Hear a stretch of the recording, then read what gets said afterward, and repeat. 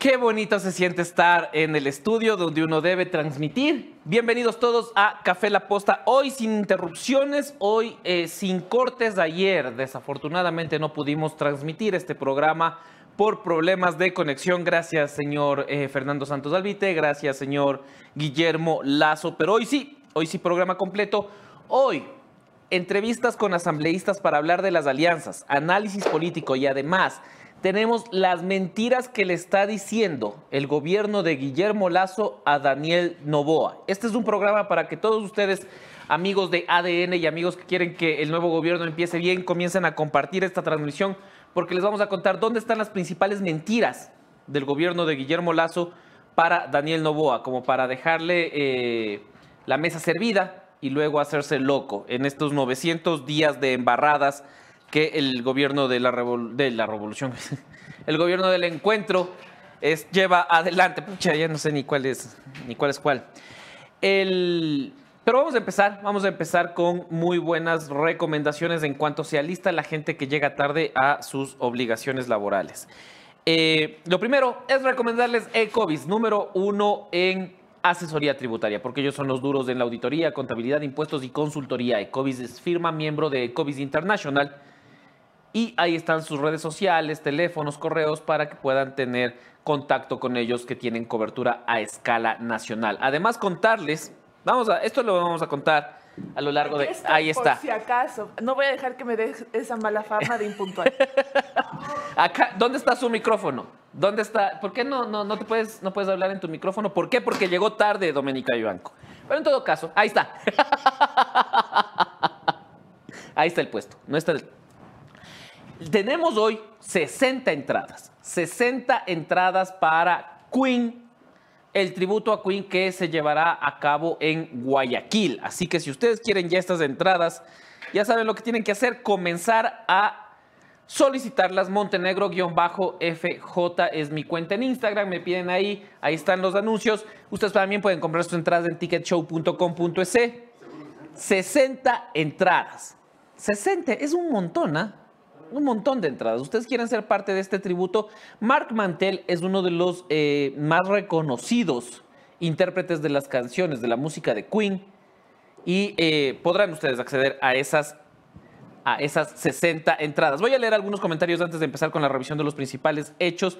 Fernando Cuesta dice, la Domeni porque quiso justificar. Si comienzan tarde todo debería ser 8 en punto. Debería ser 8 en punto. Hoy estoy feliz de que sea en el estudio. Con eso yo ya me doy por servido. Quisiera la posta premium pagar para omitir toda la propaganda. No es mala idea, ¿eh? No es mala idea. Anota eso. La posta premium sin comerciales. Roger Waters, quiero entrada. Yo quiero ir al tributo de Queen en Guayaquil, dice Cristina Vinuesa. Montenegro-FJ. En mi Instagram me escribes y hacemos la entrega de 60 entradas. Javier, buen día Javier. ¿Y los libros? Hoy vamos a empezar la recomendación del libro nacional, no se olviden, ¿ah? Hoy tenemos un video, producción me confirma si ya lo tiene, porque hoy estaremos mostrando esto porque arrancamos el Club del Libro con un autor ecuatoriano. Ya van a ver de quién se trata. Saludos desde Manta.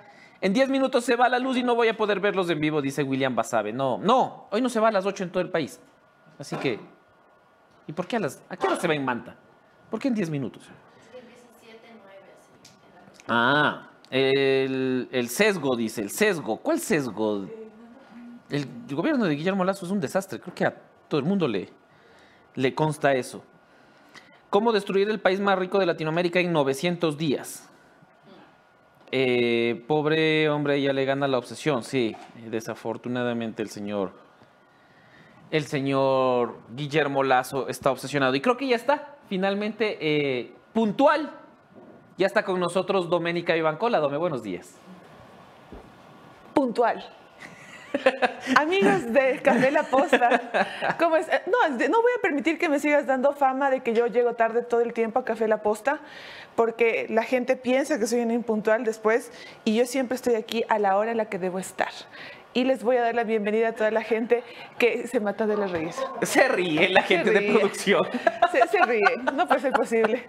Amigos, ¿cómo están? Es un placer estar aquí con ustedes. Hoy varios invitados para analizar cómo se va conformando ya el panorama previo a la entrada de la Asamblea Nacional, la cual hemos prescindido por los últimos 6 meses, y ahora también la entrada del presidente electo Daniel Noboa. Así, todos los detalles, todos acá en Café La Posta.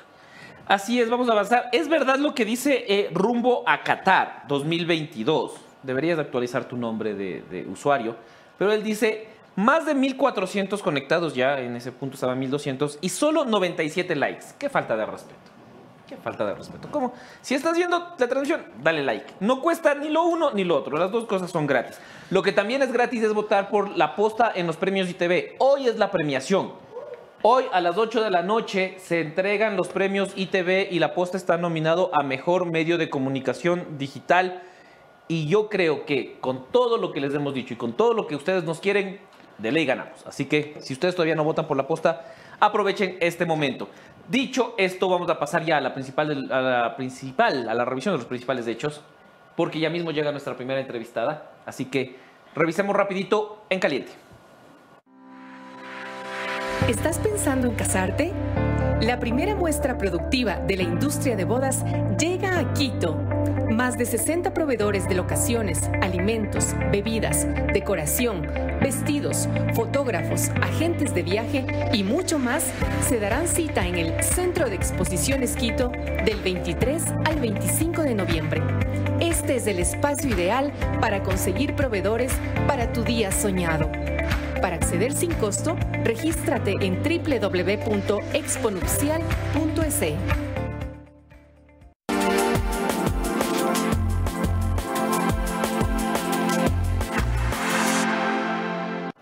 Muchísimas gracias por seguir conectados.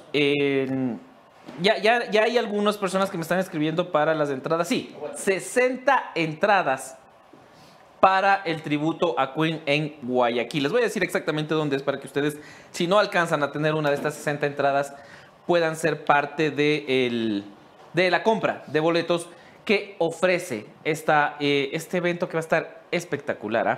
Me preguntan también en la caja de comentarios por lo de Petroecuador. Ayer hicimos un video, ustedes pueden ver en el YouTube de Café La Posta, hicimos un video contando algo de esto, contando cómo se están feriando Petroecuador con convenios de pago.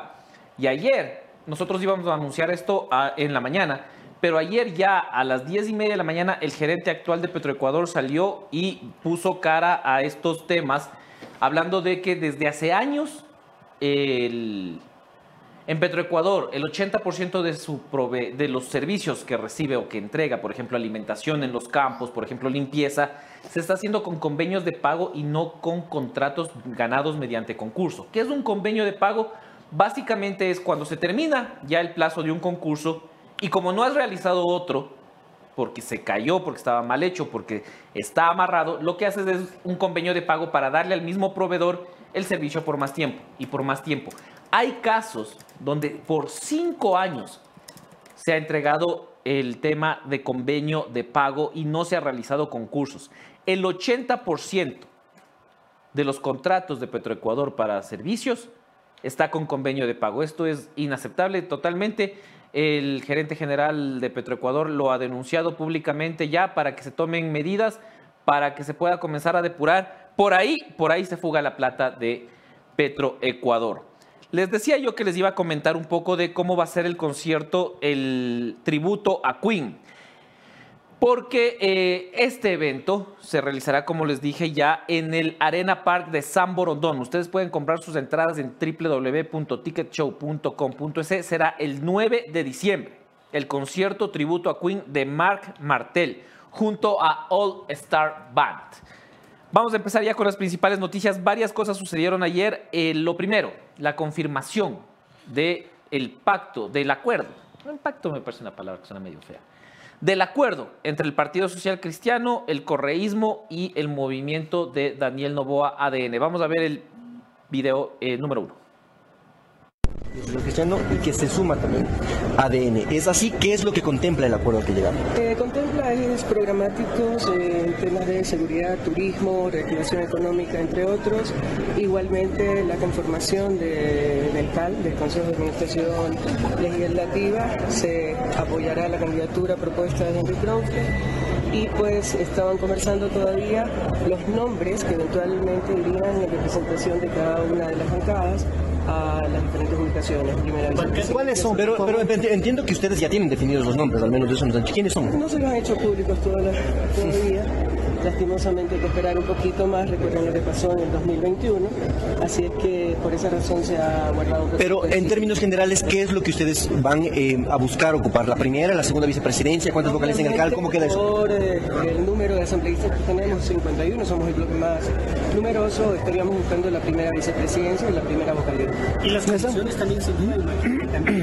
Las condiciones son, obviamente, cada bloque busca o manifiesta su interés en conformar y eventualmente presidir, pero están definidas más o menos por agrupación, no por nombres todavía. Recuerden que igual cada comisión tiene 9 integrantes, entonces una cosa es el apoyo o el acuerdo al que se lleguen las 3 fuerzas que están conversando, pero hay otros que tienen. Pero ¿cuáles ustedes han propuesto presidir? ¿Qué comisiones? Así. Nosotros siempre hemos manifestado el interés de fiscalización, de justicia, de régimen económico, de desarrollo económico, GATS, obviamente niñez, pero ya les digo, o sea, son 15 y 9. Ahora, ¿ese acuerdo contempla o no contempla un apoyo a un eventual juicio político a la fiscal general o eso quedó fuera de las negociaciones? Entiendo que quedó fuera del tema, sin embargo yo no sé realmente por qué le temen a un juicio político, es una oportunidad, si es que no se ha hecho nada, quien no la hace no la teme, en el proceso. Ahí está entonces la conversación ya definida. La Revolución Ciudadana a través de Pierina Correa dice que está interesado en la primera vicepresidencia de la Asamblea y en la primera vocalía del Consejo de Administración Legislativa. Además de que ya se habla de comisiones, Dome. ¿Qué se cuenta? ¿Qué se conversa sobre los movimientos dentro del Legislativo? Yo creo que todavía nada está dicho, ¿no? Hasta ayer por la noche yo tengo entendido que se hacían movimientos al interior de las bancadas. Se hablaba ayer temprano de que María Paula Romo, por ejemplo, estaba perdiendo en estas negociaciones con los asambleístas. Sin embargo, parece que todo, como siempre en la Asamblea todo cambia a último momento, veamos cómo finalmente se conforma. La mayoría todavía no está 100% confirmada, pero yo creo que solamente hasta el viernes o hasta la próxima semana, bueno, el viernes que elige el presidente, ya sabremos finalmente cómo quedaron las líneas de cada uno de los partidos. Yo creo también que después de lo que pasó con Soledad Padilla, habrá ciertos desacuerdos al interior del correísmo que sí pueden salpicar también en esta decisión, que es básicamente la integración de las comisiones, ¿no? Yo espero o creería que no porque nuestra entrevistada sea de la Revolución Ciudadana y me esté viendo ahorita, sino que en realidad creo que la Revolución Ciudadana ha sabido actuar de manera orgánica, así como ha sido crítico, pero así como cuando son orgánicos es cuando están más unidos y más de acuerdo, y tú ahorita ves cómo está el partido. Sí, es verdad. Entonces, tal vez también, yo probablemente no sea así, solamente una lectura, pero también hay que analizar cuál es el estado actual del correísmo en la Asamblea y también en general. Por eso yo digo, esperemos a ver cómo se conforma la mayoría, cómo se determina también cada una de las bancadas y finalmente quiénes son los duros que se van a ir a cada uno de los puestos del CAL.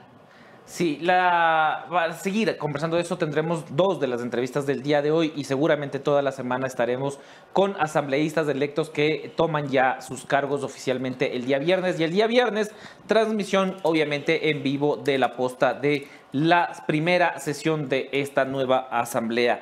Dome, tú tienes la segunda noticia, ¿cierto? Claro que sí. A ver, justo cuando voy a poner la otra noticia se me cuelga esto. A ver. La segunda noticia tiene que ver con Iván Carminiani. Recuerdan ustedes hace unas semanas que el presidente electo Daniel Noboa presentó a Iván Carminiani como su secretario de comunicación. Ahí ustedes lo pueden ver en pantalla. Él era el hombre detrás de la campaña de Daniel Noboa, así, y él es la segunda baja del equipo del team de Noboa, la segunda porque la primera fue Dajik, y probablemente tengamos a otra persona, todavía no está confirmado quién será el nuevo secretario de de Comunicación. Sin embargo, yo les quiero dar un nombre de quién probablemente sería la ministra de Gobierno de Daniel Noboa. Tú tienes también confirmación por ahí, Javi. Hablamos de Mónica Palencia Núñez. Sí, en realidad lo que había dicho adelantado Anderson también iba a ser una mujer, se estaría confirmando esto y además también la posibilidad bastante latente de que se una nuevamente el Ministerio de Gobierno con el Ministerio del Interior y ella a cargo de eso. Aparte de otro nombre y que ese yo lo he podido confirmar en un 90% en el interior del círculo de Daniel Noboa y es Andrea González. Andrea González. Sí, Andrea González vi ayer también. Como parte de la Secretaría de la Mujer, el Ministerio de la Mujer que se conformó durante el gobierno de Guillermo Lasso. Habrá que confirmarlo todavía, pero estos dos nombres nuevos nosotros estamos barajando después de hacer la reportería respectiva para el ingreso al gobierno de Daniel Noboa. Ustedes ya vieron a Iván Carviniani, habrá que ver quién será el nuevo Luis Eduardo Vivanco, por ahí ya lo dijo en X. Pensé que el nuevo Luis Eduardo Vivanco iba a ser el nuevo secretario. No, Luis Eduardo, imagínate qué amagados, ¿no? No. Luis Eduardo Vivanco lo dijo en X.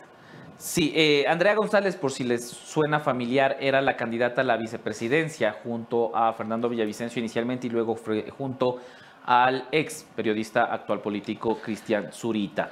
Vamos a pasar con más noticias, solo con importantes recomendaciones, porque ustedes saben que nuestros invitados se van a sentar en nuestro comodísimo sillón renaciente que tiene más de 30 colores para elegir. Su interior es de poliuretano de alta calidad y su tapiz es de cuero.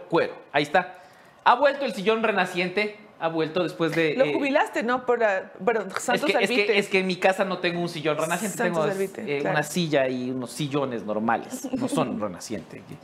Y no podían sentarse ahí. También, antes de avanzar, entre las buenas noticias, el ofrecimiento del Instituto Ecuatoriano de Seguridad Social, porque en 2024 el IES contará con 123 ambulancias equipadas con tecnología de punta y personal especializado. Estamos pendientes de los trabajos que se van desarrollando en el Instituto Ecuatoriano de Seguridad Social. Y de una vez yo también me mando una cuña para todos los altos ejecutivos de la patria que entran a las 10 de la mañana, no como yo, a las 8:10 a Café La Posta, porque se viene la segunda edición del programa ejecutivo de juntas directivas realizado por la Asociación Ecuatoriana de Miembros de Directorio AMD. Si ya eres parte de un directorio como alto ejecutivo, quieres profesionalizar tu experiencia, con esta iniciativa potencializarás tu participación creando valor a las organizaciones y proponiendo las mejores prácticas en gobierno corporativo y estrategia. El evento inicia en enero y tiene una duración de 40 horas hasta marzo de 2024. Reserva ya tu participación porque son cupos limitados. Aquí está el WhatsApp para que tú lo puedas llamar y te conviertas en el mejor empresario, en el mejor alto ejecutivo de este fucking país. Ahí está. Qué mejor recomendación para todos quienes nos están viendo. Además, yo quisiera, esto no estaba parte de las noticias, pero creo que es importante también porque hoy a las 10:30 de la mañana, frente al ministerio, me parece que es al Ministerio de Energía en la República de El Salvador, se van a concentrar cientos de personas que se cansaron ya de los cortes de luz que quieren pasarle la factura al responsable, el gobierno nacional. Entonces, solo comentarles esto porque el país, como ustedes saben, según datos de la Cámara de Comercio de Quito, pierde 18 millones de dólares cada hora. El sector comercial pierde eso producto de los apagones. Y hay una iniciativa encabezada por José Alviar que denunció el tema de los apagones ya aquí en este espacio mismo, que va a llevarles la factura a los responsables. Nosotros estaremos atentos a esto porque ya la indignación ciudadana comienza a aflorar, ¿no? Cierto es que ya solo estamos pensando en que ya se vaya, ya solo que se vaya Guillermo Lasso, pero lo cierto es que cada hora que hay un apagón se pierden 18 millones de dólares solo en el sector comercial. No estamos hablando de la gran industria. Tú estuviste recién en una ensambladora de autos. Los apagones generan pérdidas, generan afectación económica importante para toda la economía. ¿Sabes lo que me comentaban ahí en la ensambladora? Es que obviamente se perdían los autos, estaban programados para sacar 12 autos por hora, no me acuerdo, o por día, creo que era por día, y cuando hay los apagones, básicamente la producción se para y ahí les da un retraso en la producción y era todo un dilema. No solamente es la pérdida, sino también el cambio del horario laboral para las personas que trabajan ahí. Y por eso no te ayuda que con horas de anticipación te digan, no, hoy no hay cortes o mañana no hay cortes, porque ya hay una planificación. No todos, señor presidente Guillermo Lasso, funcionan como usted sin ninguna planificación. La mayoría de empresarios, de hecho, tienen un plan, un cronograma al que se rigen para poder trabajar. Sí, solo tan desorganizado como el equipo de producción de La Posta. Vamos a pasar ya con la siguiente noticia, la número 3, porque vamos a saltar directamente a el tema de Juan. Me parece interesantísimo esto. El video, la noticia 3, video número 1, veámosla y luego lo comentamos. 55 de la ley del Consejo de Participación Ciudadana y Control Social dice que siempre tiene que haber una comisión ciudadana de calificación. Siempre comisión ciudadana de calificación, salvo en un único caso que la terna venga del presidente. La terna de donde sale el señor Wilman Terán no vino del presidente, vino de la Corte Nacional. Por lo tanto, tenía que haber una comisión ciudadana de calificación. No la hubo. Ahora, hay una sentencia que decía que el Consejo tenía que actuar nombrando al Consejo de la Judicatura sin la menor dilación. Ahora, sin la menor dilación no quiere decir saltándose por alto los mecanismos y las exigencias legales. Entonces, desde mi punto de vista, tomando en cuenta lo que acaba de decir el señor Julio Jaramillo, un verdadero patriota, es que hay una nulidad insubsanable en la designación de Wilman Terán, porque no se podía a dedo decir que él tenía que ser elegido si no había una comisión ciudadana de calificación. ¿Por esto en materia en entrega de derecho de participación ciudadana? Por supuesto, esta semana, ahora, yo acabo de recibir una documentación de ciudadanos valientes que luchan por su país y mi rol es esto procesarlo dentro del Consejo de Participación Ciudadana. Se trata del nuevo consejero de Participación Ciudadana que llegó a reemplazar a Allen Berbera porque hacía falta no solo un consejero, sino también quien pueda dar show en el Consejo de Participación Ciudadana. Dome Vivanco, Juan Esteban Guarderas. Qué personaje que es, ¿no? Juan Esteban Guarderas. Le ven ustedes con casco, chaleco. Hace algunos meses recuerdo que él denunció que le estaban buscando, tuvo que refugiarse. Pero más allá de todo eso, ahora como una autoridad, parte del Consejo de Participación Ciudadana, el señor se ha dedicado a denunciar también al alcalde de Quito, ¿no? Sí. Y está como que ahí denuncia diestra y siniestra y sobre todo el mensaje visual de cómo él está vestido ahí, la verdad es que a mí me parece bastante gracioso. Juan Esteban Guarderas. Podemos pasar ya después de esta noticia. Creo que lo que tenemos que hacer después de esta noticia es dar una buena recomendación. Es súper rápido, es súper raro, así que bueno, pasemos. Sí, estas son las entrevistas. Vamos a hablar de la conformación de la Asamblea Nacional con una de las integrantes de la fuerza más importante dentro del legislativo, la Revolución Ciudadana. Bienvenidos todos a las entrevistas en Café La Posta.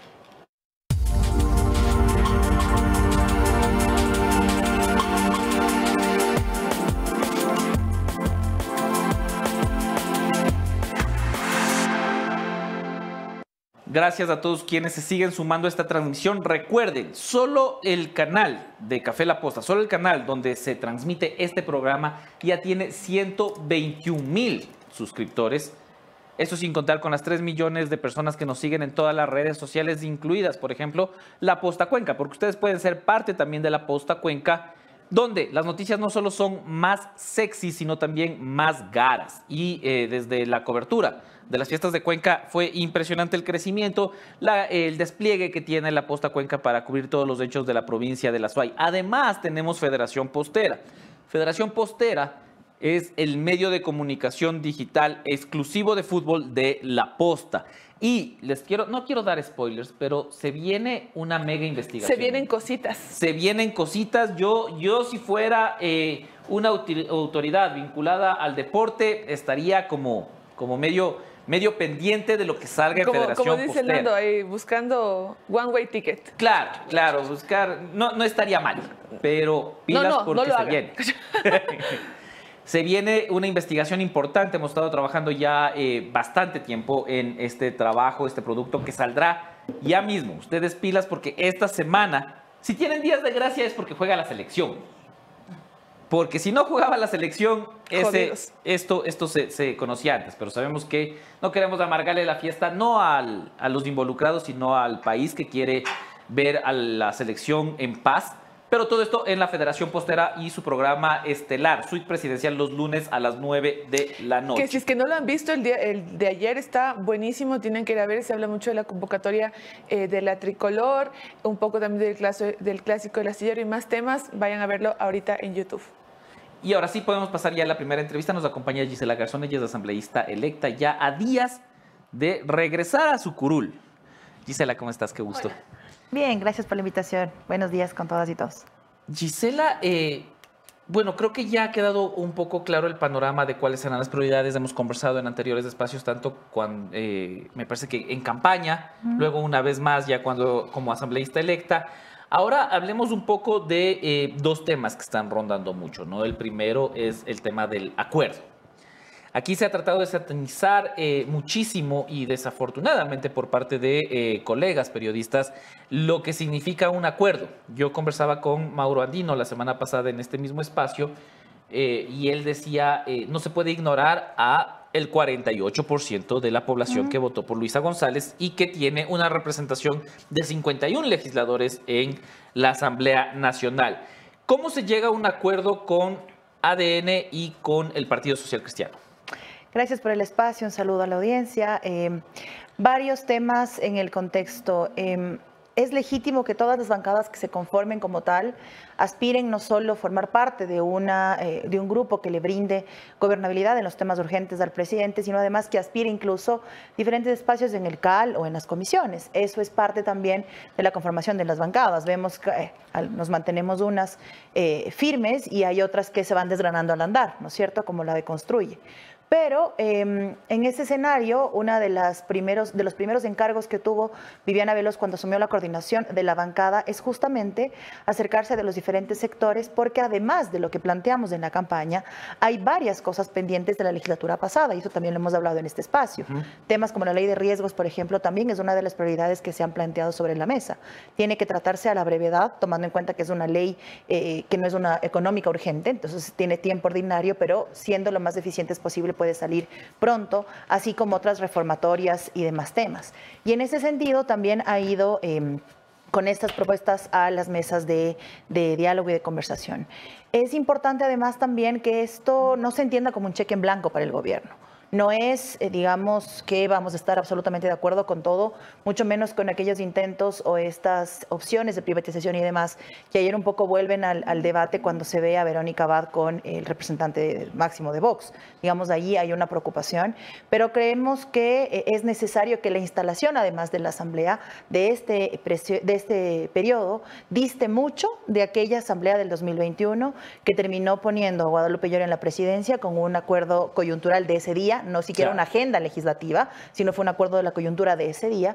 Y lo responsable para el país, con el país, es no solo que haya claridad alrededor de qué fuerzas políticas confluirán alrededor del respaldo a iniciativas del gobierno en materia de seguridad y demás, sino además con qué postura vamos. Y no está ni siquiera en consideración renunciar a nuestro plan programático, ideológico, ni nada por el estilo.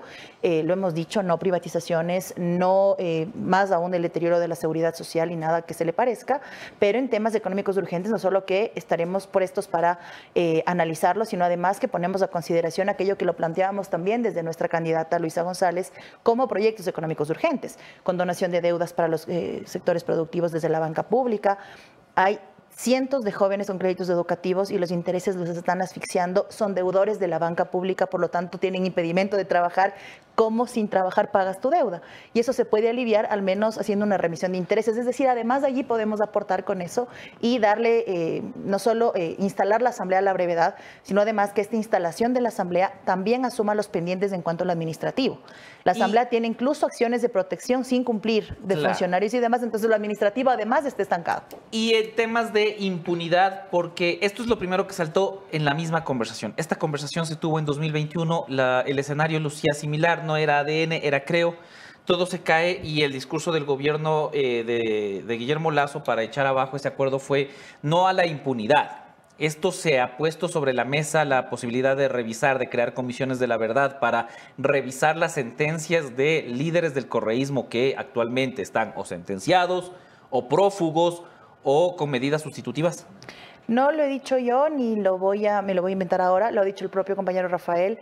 Él no busca nada de ese tipo de cosas, ni amnistías, ni nada que se le parezca. Los procesos están en cortes internacionales, interamericanas y demás, y allí se resolverán. Toma tiempo, pero allí se resolverán sus procesos, no se trata de eso. Pero a mí me parece que, por ejemplo, una comisión de la verdad alrededor del Gran Padrino no vendría mal, ¿no? Es decir, no solo darle culminación al juicio político, esto es un criterio personal, ojo, no es una posición de bancada, pero a mí me parece que al menos Guillermo Lasso debería irse con una sanción política, al menos. Y si bien estábamos investigando... No solo con la vergüenza de ser un pésimo presidente. No, porque es hacer respetar la función que tiene la Asamblea, que es control político y fiscalización.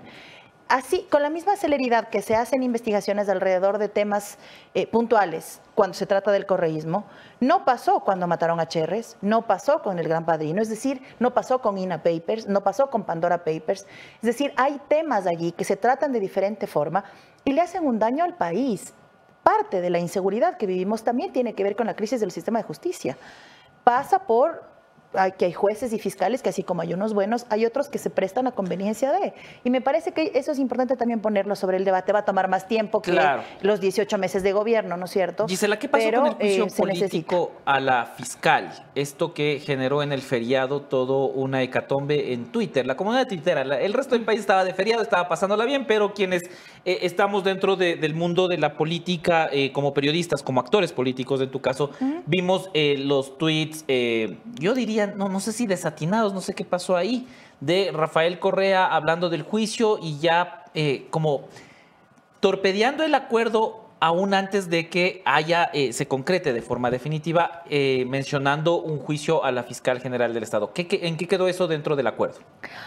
Lo hemos dicho desde siempre. Nuestra postura alrededor de la señora fiscal no es de ahora, ni responde a esta coyuntura. Desde el proceso de su selección, la nota de su examen para la selección y sus acciones alrededor de varios temas, incluidos temas de género, por ejemplo, el caso Bernal, y eso lo recordaba esta mañana en otro espacio de comunicación. La comisión ocasional que en su momento investigó el caso Bernal puso sobre la mesa responsabilidades políticas alrededor de la señora fiscal. No tuvo el apoyo que correspondía para que el informe sea aprobado como tal, pero ya se hablaban de responsabilidades políticas en ese tema. Es decir, esto no es de ahora. Nosotros como bancada lo podemos llevar adelante. Lo cierto es que hay 6 juicios políticos en cola presentados previamente a otros funcionarios y a otros espacios del Estado. Y los juicios políticos se tratan en orden de llegada. Es decir, si es que se llega a presentar, que es una alternativa para nuestra bancada, tendrá que tratarse en ese proceso conforme dice el procedimiento parlamentario. De allí que me parece que sí es saludable que se haga una investigación y un control político de una fiscal cuestionada desde sus credenciales académicas hasta lo que decía anteriormente. Acciones para unos sí, para otras no, para unos rápido y para otras no. Y me parece que merecemos más que eso como país. De allí que sea una tranca, un limitante o algo por el estilo, no, porque además nosotros, cumpliendo el procedimiento parlamentario, solo nosotros tendríamos el procedimiento de firmas adecuado, completo. Y eso, presentar el proceso, no significa que se le enjuicie al día siguiente. Pero entonces, ¿por qué sacar este tuit? ¿Por qué comenzar este debate cuando ustedes tienen las firmas necesarias para al menos iniciar el procedimiento y luego que se decida sobre la base de la defensa de la fiscal, si es que hay o no una censura o destitución? Me parece que es importante generar en la opinión pública no solo eso, sino las posturas claras alrededor de qué podemos hacer como bancada. Y eso es parte de nuestra responsabilidad, la de fiscalizar. Ningún funcionario que puede ser fiscalizado debe estar por fuera, ni tiene beneficios, ventajas o algo por el estilo para no ser fiscalizado. De allí que si quieren marcar distancias con el presidente, recordemos que cuando salió el informe y el caso León de Troya, el primero que dijo es yo sí voy a ir y voy a hablar y voy a dar la cara, llegó el día de la fecha y nada. Marquemos distancias, vamos, hablemos, vayan, defiéndanse, respondan y que el país sepa, ojo, esto no significa que la Asamblea se estanque en un juicio político puntual, para nada, porque entonces sería lo mismo del otro lado. La bancada de Construye repite insistentemente que va a llevar a juicio político al CNE, insistentemente. Entonces, ese va a ser su bandera de lucha seguramente, pero la Asamblea no se va a estancar por eso. Hay comisiones especializadas que sesionan al menos 3 veces por semana, hay sesiones de pleno, hay temas que tratar pendientes en lo administrativo, es decir, un caso de fiscalización. Que por la persona que sea investigada se vuelva mediático no significa que la Asamblea se paraliza alrededor de eso, al contrario, hay muchas otras cosas que hacer en diferentes comisiones. A mí me parece fundamental, ahora que les escuchaba alrededor del tema de los medicamentos, que volvamos a poner en el debate, por ejemplo, el Código de la Salud, claro, que ya está en proceso para únicamente ser ratificado. Pasamos de una pandemia sin Código de la Salud, porque estaba vetado un año y había que cuidarlo de esa forma en procedimiento. Que hablemos también de temas alrededor de la educación superior, ¿no? El gobierno entrante ha ofrecido libre acceso, significa que para el próximo año habrán 100.000 cupos listos, ¿no es cierto?, para las y los jóvenes que ingresen a la universidad. Y esas son también de las cosas en las que podremos aportar, defendiendo siempre la educación pública, en fin. Entonces, no es que la Asamblea se estanque únicamente en esto, pero sí va a ser importante que en la sesión inaugural, primero, nos distanciemos mucho de la del 2021 y luego que sea una administración no solo políticamente madura, ¿no?, con base en las diferencias que pueden ser tratadas con este criterio, sino además que atienda lo que la Asamblea tiene pendiente. Hay procesos, y eso es una de las cosas que poco se ha hablado, hay acciones de protección a mujeres que fueron vulneradas sus derechos a la maternidad y a la lactancia, hay personas con discapacidad que fueron desvinculadas, e incluso no necesariamente por falla del administrativo de la Asamblea, sino porque no tenían recursos para cubrir los puestos.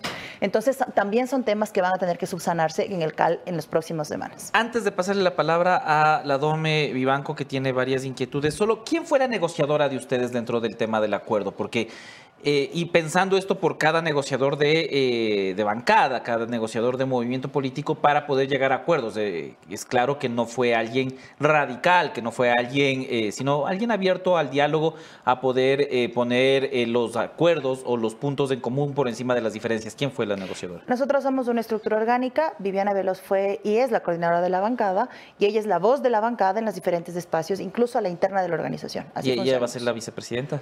Es uno de los nombres. Creemos que es una mujer, además, quien debería estar, ella o cualquiera de nosotras, pero me parece que además Viviana ha demostrado con sobra de, no solo merecimiento, sino con sobra de compromiso, la posibilidad de legislar y fiscalizar, incluso en casos donde su vida ha estado en riesgo. Y me parece que acompañarla a ella o a cualquier compañera o compañero es no solo parte de ser integrantes de una bancada, sino además de ser gratos con estos retos que uno asume en el momento de estar en la política. Le voy a dar la palabra a Doménica Vivanco. Gisela, tu cámara es de número 3. Gisela, buenos días, ¿cómo está? Yo quiero insistir en los nombres que se barajan para las dos personas que conformarán el CAL. Usted me dice que es una de ellas, Viviana Veloz. ¿Cuáles son los demás? No hemos hablado de más nombres. Tuvimos un taller de la bancada así hace unos días donde analizamos alrededor de lo que tenemos que hacer en materia de legislación y fiscalización. Lo que sí puedo decir es que confiaremos en una mujer y el resto de decisiones se tomarán en las próximas horas. O sea, uno de los dos puestos será de una mujer. Sí. Y la otra persona todavía está por definirse. Así es. Además que estaremos próximos a reunirnos de manera presencial. Hay varios compañeros que están entregando los papeles. ¿Cuándo? Nosotros apenas tuvimos la credencial ayer y ese es un requisito para los papeles y estamos en estos días. Ojalá sea el jueves, debería ser así, tomando en cuenta que la sesión inaugural es del viernes, pero reuniones virtuales tenemos recurrentemente. El tema de comisiones, veo que el acuerdo incluye que puedan manejar las comisiones económicas, bueno, dedicadas a la economía en la Asamblea Nacional. ¿Estas cuáles son? En general. Pierina decía hace un ratito en el video que pasaban que siempre hemos dicho que uno de nuestros intereses es estar en ese tipo de comisiones. Pero lo que ha hecho la coordinación de la bancada correctamente es preguntarnos a cada uno de nosotros a qué comisiones quisiéramos pertenecer. Y una de las cosas que les hemos dicho es que también se considera nuestra formación académica, es decir, no solo el interés político de estar en un sector u otro, sino también de qué forma podemos hacer que en efecto esas comisiones sean especializadas. Muchos de nosotros tenemos tercer y cuarto nivel, es decir, estamos además en condición académica de aportar de alguna forma más técnica a la construcción de esas leyes. O de representación territorial. Por ejemplo, yo puedo hablar por mí, yo le he confirmado y le he dicho a la coordinación de la bancada que por mi representación territorial podría aportar mucho en la Comisión de Gobiernos Autónomos Descentralizados. Cada uno de nosotros hizo ese ejercicio para, de acuerdo a eso, se conformen las comisiones y más adelante ver de qué forma se lideran, y en fin, que no dependerá únicamente de nosotros. Otra cosa, a ver, se habla mucho del acuerdo, yo quiero que la gente lo tenga muy claro.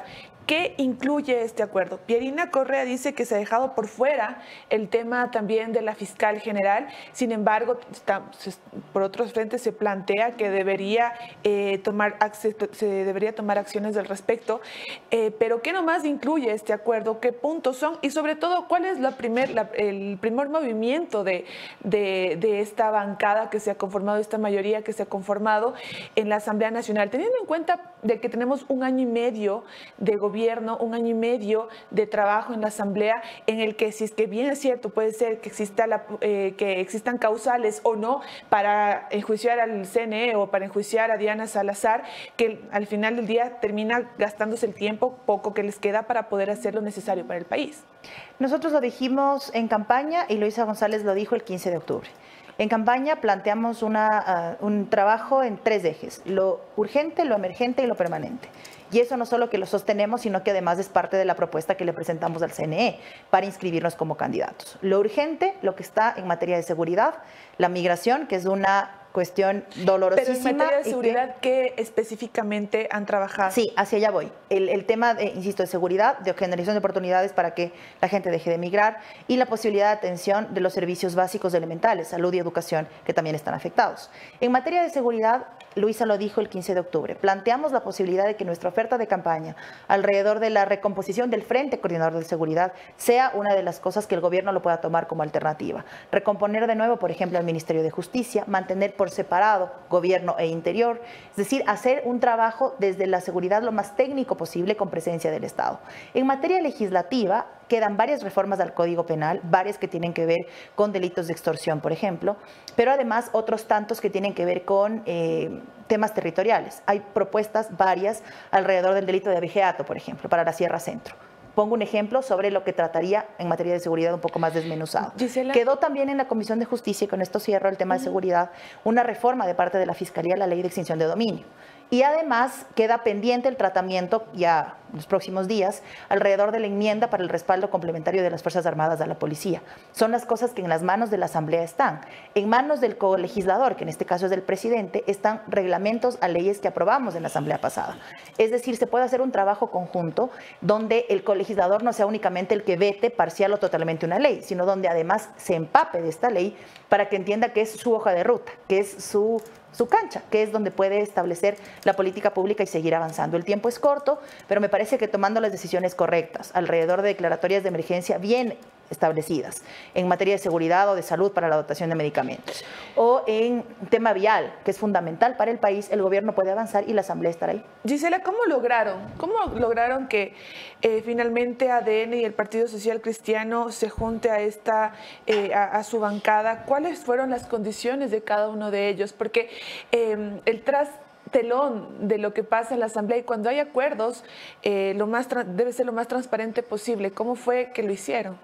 Insisto en que esto no es un cheque blanco para el gobierno y que tendrá que cumplir también el gobierno no solo lo que le ofreció a sus electores, sino además esta necesaria salida del correísmo, anticorreísmo como único centro del debate en la política nacional. Y me parece que esa cara que presentó Daniel Noboa en el primer y segundo debate, no solo más en el primero que en el segundo, tiene que materializarse en este tipo de acercamientos.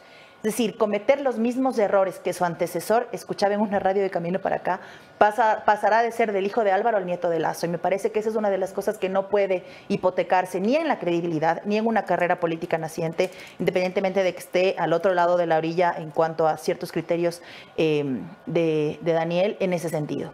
Y de allí es necesario además salir de eso, porque también es hacerle un frente y hacerle una para al odio. Pero ¿qué condiciones pusieron ellos, no? Esto de que no es un cheque en blanco para el gobierno, gobierno. Claro, porque nosotros dijimos desde la campaña que estábamos en contra siempre de cualquier intento de privatización, como lo decía Verónica Abad muchas veces.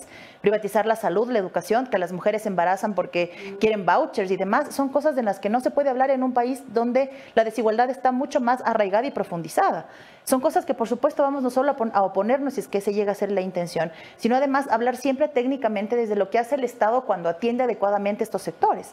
Pero de allí, por ejemplo, cuando se puedan tomar decisiones en conjunto en materia de seguridad, en estas propias iniciativas económicas urgentes que el gobierno ha anunciado y demás temas alrededor de estas urgencias y prioridades, donde se pone no solo por el centro el gobierno de turno, sino el Estado en funcionamiento, no solo que podemos aportar con nuestros votos, sino también con nuestra experiencia, porque fuimos de un gobierno que pudo haber cometido errores, pero que en materia social y en materia de seguridad tuvo buenos resultados. ¿Y con el Partido Social Cristiano, cuáles fueron las condiciones? Hay que tomar en cuenta algo, y lo pongo en contexto. En la Asamblea disuelta también hubo la posibilidad de marcar por el centro la posibilidad de fiscalizar. Y eso es una de las cosas que fue una respuesta institucional a ese momento puntual. Y me parece que eso es uno de los aprendizajes que tenemos como bancadas. Sí se puede llegar a consensos en ese tema y sí se puede no renunciar a lo que defendemos ideológica y programáticamente. Así es que lo que se busca no solo es eso, que la Asamblea se instale favorablemente, sino que además existe una madurez política de los diferentes sectores. Por eso es que quizás aquellos que no solo odian, sino piensan anular a otras líneas políticas, no logran concebir que esto se dé de esta manera en un momento tan delicado donde parece que las diferentes fuerzas políticas sí hemos entendido que se requiere unidad, pero hay aquellas que lamentablemente no. Esta podría ser la pregunta incómoda, Gisela, y es que el tema de Soledad Padilla ha generado mucho debate, no solamente en el sector político, sino también con todos los ciudadanos. La Revolución Ciudadana se ha mantenido callada con respecto a un caso de una denuncia de un supuesto agresor. ¿Cómo lo manejan las mujeres al interior de la Revolución Ciudadana y cuál es su opinión al respecto? Parto de rechazar completamente el uso de este caso para capitalizar políticamente a una sola persona y que incluso se utilicen sus redes sociales para darle voz a una posible víctima. Me refiero, sí, al señor Álvarez, que incluso a través de sus redes publicó el video de Soledad. Pero estamos hablando de Soledad. Sí, pero digo, está mal el uso y la revictimización incluso de una posible víctima, de diferente tipo, en redes sociales, en la exposición de su vida, de su hijo. Me parece que eso está mal y que debe ser también parte de un debate donde nos comprometamos todos los sectores a tratar a una posible víctima como tal, cuidarla, porque revictimizarla también es parte de este círculo de violencia. Exponer incluso temas psiquiátricos y demás, no solo que está mal, sino que es revictimizante. De allá a la interna, por supuesto que hemos dicho en los diferentes espacios, y yo me sumo allí a lo que decía mi colega Jairén Noriega alrededor de la necesidad de un protocolo para el tratamiento de estos temas a la interna de todas las organizaciones políticas, y de allí que en el debido proceso, en ambos casos, tanto en el de denuncia por posible acoso como el de posible extorsión, la justicia actúe como corresponde, sea y se respete el debido proceso, y han dicho compañeras como Paola Cabezas ayer que acudirá a la Fiscalía a sumarse al proceso de investigación, lo ha dicho también Marcela Guiñaga. Pero una cosa es sumarse al proceso de investigación y otra cosa es tener una opinión con respecto a una persona que dice ser víctima de un miembro importante de la Revolución Ciudadana. Como mujeres, ¿cuál es la opinión? Aunque nosotros les vimos también en algún momento en un viaje, en una comitiva, a un país en donde no respetan los derechos de las mujeres, y ahora en el caso de Soledad Padilla no hay una respuesta clara de la posición de las mujeres de la Revolución Ciudadana. Yo lo publicaba en mi cuenta de X hacia el 25 de octubre, si no me falla la memoria, y decía que esto tiene que dar paso no solo al entendimiento de un posible proceso o de un posible caso, sino además a lo que en el feminismo más estudiado académicamente se llama despatriarcalizar el Estado, es decir, entender que esto tiene un trasfondo no solo en las organizaciones políticas, sino en la academia, en el deporte, en el arte, y que hay que hablarlo con todas sus letras y que tiene que también ser tratado de esa forma. Y que sumaremos todos los esfuerzos, porque además no solo somos una nueva generación dentro de los movimientos políticos, sino además vamos de la mano con banderas de lucha que no solo son históricas, sino que además se vienen enriqueciendo en este tiempo. Y nos sumaremos siempre a todo aquello que sume para que, valga la redundancia, las organizaciones políticas no solo sean más amigables, sino la nuestra sea el ejemplo de la puesta en marcha de un protocolo que cuide a una posible víctima, que evite este tipo de escándalos y esta escalada de exposición donde ambas partes se han visto afectadas, que ha revictimizado más a una mujer y a su entorno, es decir, está todo mal en el tratamiento tanto público como redes sociales y demás, y allí podemos hacer la diferencia quienes no solo entendemos de mejor manera el enfoque de género, sino además creemos que hay que cuidar y precautelar cualquier proceso por el bien de quienes están involucrados en él. Ok, gracias, Gisela. Gisela, solo para terminar, ¿qué pasa con Marcela Guiñaga? Está haciendo un excelente trabajo en la prefectura. Excelente trabajo. Y estos TikToks de la banda presidencial y esta foto con este video con Daniel Noboa y ahora la respuesta en tweet de ya he pedido hora y fecha para dar mi versión. ¿Qué pasa con ella? Ustedes no se sientan a conversar toda la Revolución Ciudadana y dicen, muchachos, ¿qué está haciendo Marcela Guiñaga? No, además me parece que una de las cosas que dijo Luis el 15 de octubre es importante también, y es el tema de los techos de cristal alrededor de la participación de las mujeres. Y me parece que eso sí es importante, más allá de la puesta de un TikTok y demás, sí es importante ahora pensar que las mujeres estamos en capacidad de ceñirnos de esa banda presidencial. De allí, Marcela es una gran compañera, es una gran lideresa, está haciendo un gran trabajo en Guayas. De hecho, el tema de las manzanas de cuidado me parece que es indispensable en este momento. Y tenemos diferencias como todos y todas, es decir, hay quienes utilizan la comunicación digital de una forma, otros que pensamos que debe tener otro tipo de enfoque, pero en más son los representantes de la Revolución Ciudadana y las representantes de la Revolución Ciudadana en el territorio, y eso es una de las cosas que no solo acompañamos, sino destacamos cuando su trabajo y su ejecución es exitosa. Gisela, muchísimas gracias por acompañarnos. Estaremos pendientes de cómo se conformen las comisiones. Son las declaraciones de Gisela Garzón, integrante de la Revolución Ciudadana, que ya inicia funciones este viernes 17 de noviembre y el 23 la posición presidencial. Que dicho sea de paso, Dome, te has dado cuenta que el gobierno de Guillermo Lasso, y no es que uno quiera atacar a cada rato al gobierno de Guillermo Lasso, ya solito se ha atacado permanentemente, pero hasta ahora no tenemos un protocolo de cómo va a ser ese día. O sea, no ha habido ni registro de medios, ni absolutamente nada. ¿Qué está haciendo? Una cosa tienen que hacer. Porque siempre mandan una semana antes, ¿no? El tema de la asamblea sí me ha dejado un poco sorprendida. Justo ayer estaba una colega preguntándome, bueno, ¿ya está la acreditación? Yo, no han llamado absolutamente nada. ¿O será que a nosotros no nos han mandado? No, yo he estado conversando con otros medios también y no hay. Desde la presidencia se olvidaron. Pensaron en un contrato de $600,000, pero se olvidaron que tienen que hacer convocatoria. Pero ahora es de 300,000, ¿no? Ahora es de 300, pero no por Lasso. No por Lasso. No por Lasso, sino por Daniel Noboa. Y a mí sí me ha indignado un montón el tema de eso de nosotros gastamos $100,000 en el cambio de mando y era una completa falacia. Y nosotros lo demostramos. Sí. Y no es la única mentira del gobierno de Guillermo Lasso. Ustedes quédense, compartan esta transmisión. Vamos a mostrarles algunas de las mentiras que el gobierno de Guillermo Lasso le está diciendo a la administración entrante de Daniel Noboa. Porque nosotros, señor presidente Lasso, porque sé que nos está viendo, sí sabemos de su reunión de más de 3 horas de ayer con todos sus ministros, secretarios, gerentes, todos los pesos pesados de el gobierno nacional, y sabemos qué les dijo y sabemos qué les dijo que no hagan y qué les dijo que sí hagan. Me encanta cuando decimos eso, porque estoy segura que Guillermo Lasso va a decir, rayos, ¿quién fue?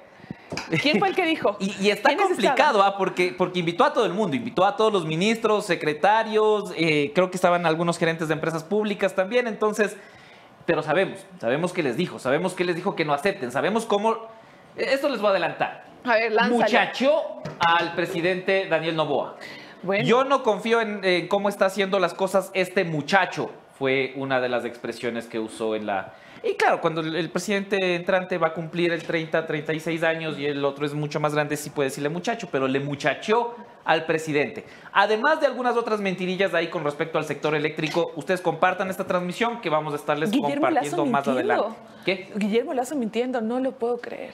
Cosas nunca antes vistas se verán en este programa. Y solamente falta una semana para que se vaya, pero tiene que dejar las últimas ahí como que fresquitas. Lo que se está haciendo en el gobierno es impresionante, pero sí, ayer hubo una reunión de más de 3 horas en Carondelet con ministros, con funcionarios del Estado, con altos funcionarios del gobierno nacional para hablar un poco de la transición. Además de que hay también reuniones entre ministerios, ¿no? En el Ministerio de Deporte, por ejemplo, ya se realizó la primera reunión de transición, en el Ministerio de Energía también hay un proceso similar. Varios de los ministerios ya han tenido este proceso de este proceso de transición que va avanzando y que nos deja algunas perlas de lo que nos están contando. Avanzando con el siguiente tema, en cuanto llegue nuestra siguiente entrevistada, porque vamos a hacer un análisis político de cómo se estructura el país ahora, un país que de inicio al menos tiene un acuerdo político. El acuerdo político, nos guste o no, está ya formalizado de alguna forma o de alguna manera entre el correísmo, entre la Revolución Ciudadana, entre el Partido Social Cristiano y entre la agrupación de Daniel Noboa, que suma ya al menos 24 legisladores. Esto ya le da un número que puede tranquilizar un poco a Daniel Noboa. Todavía no le alcanza para tener los 92 que se necesitan, pero hay conversaciones con otros bloques. El bloque, no me acuerdo cómo se llama, el Frente Ético, creo que se llama, el donde está Actuemos, donde está Lucio Gutiérrez, es el FET, creo que es un frente ético y de transparencia. Pues. Yo sí insisto en que todas estas cosas, los acuerdos deben ser transparentes, deben ser transparentados. Y aparte, lo primero que se va a venir encima, porque tengo entendido que también Daniel Noboa quiso adelantar la posesión y demás, porque quieren tratar ya la reforma tributaria. La reforma tributaria es la primera tarea que se va a ejecutar en la Asamblea Nacional, lo quiere mandar ya. La reforma tributaria y luego vendría una con respecto al fenómeno del niño, ¿no? Esos son los dos primeros anuncios que hizo Valentina Centeno. Pero no, también tiene que ver con la ley para el sector energético, para la autogeneración de energía, por el tema de los apagones y la emergencia que se ha declarado en el sector eléctrico en el país. Ya, importante. Además, también contarles que ayer recibió su credencial Patricio Carrillo. Patricio Carrillo, que como ustedes saben tiene impedimento para ejercer el cargo de asambleísta porque fue censurado por la Asamblea Nacional, ya recibió su credencial. Nosotros confirmábamos, ayer estuvimos ahí y en efecto tuvo su credencial, su momento de la credencial. Ahora, otro momento, otro paso será que pueda en efecto ser legislador. Caso contrario, su alterna estaría calentando motores ya para ser la principal. Pero ¿cómo te levantas ese impedimento del Ministerio de Trabajo? No se puede. Entonces, en realidad, se ha estado dándole cámara a Patricio Carrillo para que coja su credencial, para que sea feliz un ratito más y después finalmente no puede ejercer su cargo porque no lo va a poder hacer. Es que no funciona así, o sea, no puede decir solo, ya gané, pero No puede. Qué bueno que tenga su credencial, chévere que tenga como con su nombre, con recuerdo, ahí guarde ahí al lado de sus condecoraciones de la Policía Nacional si tiene alguna, y después ya ahí sí ya le toca subir a Natalie Murillo, tengo entendido, ¿no? Sí, Natalie Murillo, exfuncionaria del Ministerio del Interior, es la asambleísta alterna. Vamos a pasar con el video 6, Dome. La noticia número 6, amigos, el video sobre la movilización que ya anuncia la Unión Nacional de Educadores un día antes de que Guillermo Lasso se vaya, para que se vaya así bien despedido. Veamos el video. Al parecer, la ministra no conoce que, al igual que una sociedad que está en constante cambios en la vida económica, en la vida productiva, la educación también está en cambios y le obliga a nuestros estudiantes a repetir contenidos caducos. La ministra no conoce que en la escuela pública existe lo que a los docentes nos obligan, que de paso está bien, que cuando identificamos un caso de necesidad educativa específica en un estudiante, tenemos que desarrollar una adaptación curricular. La ministra ahora, bajo una política, determina el uso de un texto escolar para 4, 5 o más estudiantes. Por lo cual, la Unión Nacional de Educadores ha solicitado a Contraloría un examen especial para conocer cuántos textos escolares se imprimieron, cuántos fueron entregados, cuál fue el valor económico que se utilizó en cada uno de los textos, porque además los contenidos entre los distintos textos, sobre todo de bachillerato, se repiten. La ministra niega con esto los desniveles educativos que se profundizaron luego de la pandemia de la COVID-19, entre otros problemas. Frente a eso, la Unión Nacional de Educadores resolvió impulsar este 22 de noviembre una jornada de movilización para entregar a la Asamblea Nacional la reactivación del juicio político hacia la ministra de Educación, María Brón, porque no solo es el problema de los textos escolares. Más de 15.000 docentes fueron discriminados de la equiparación salarial.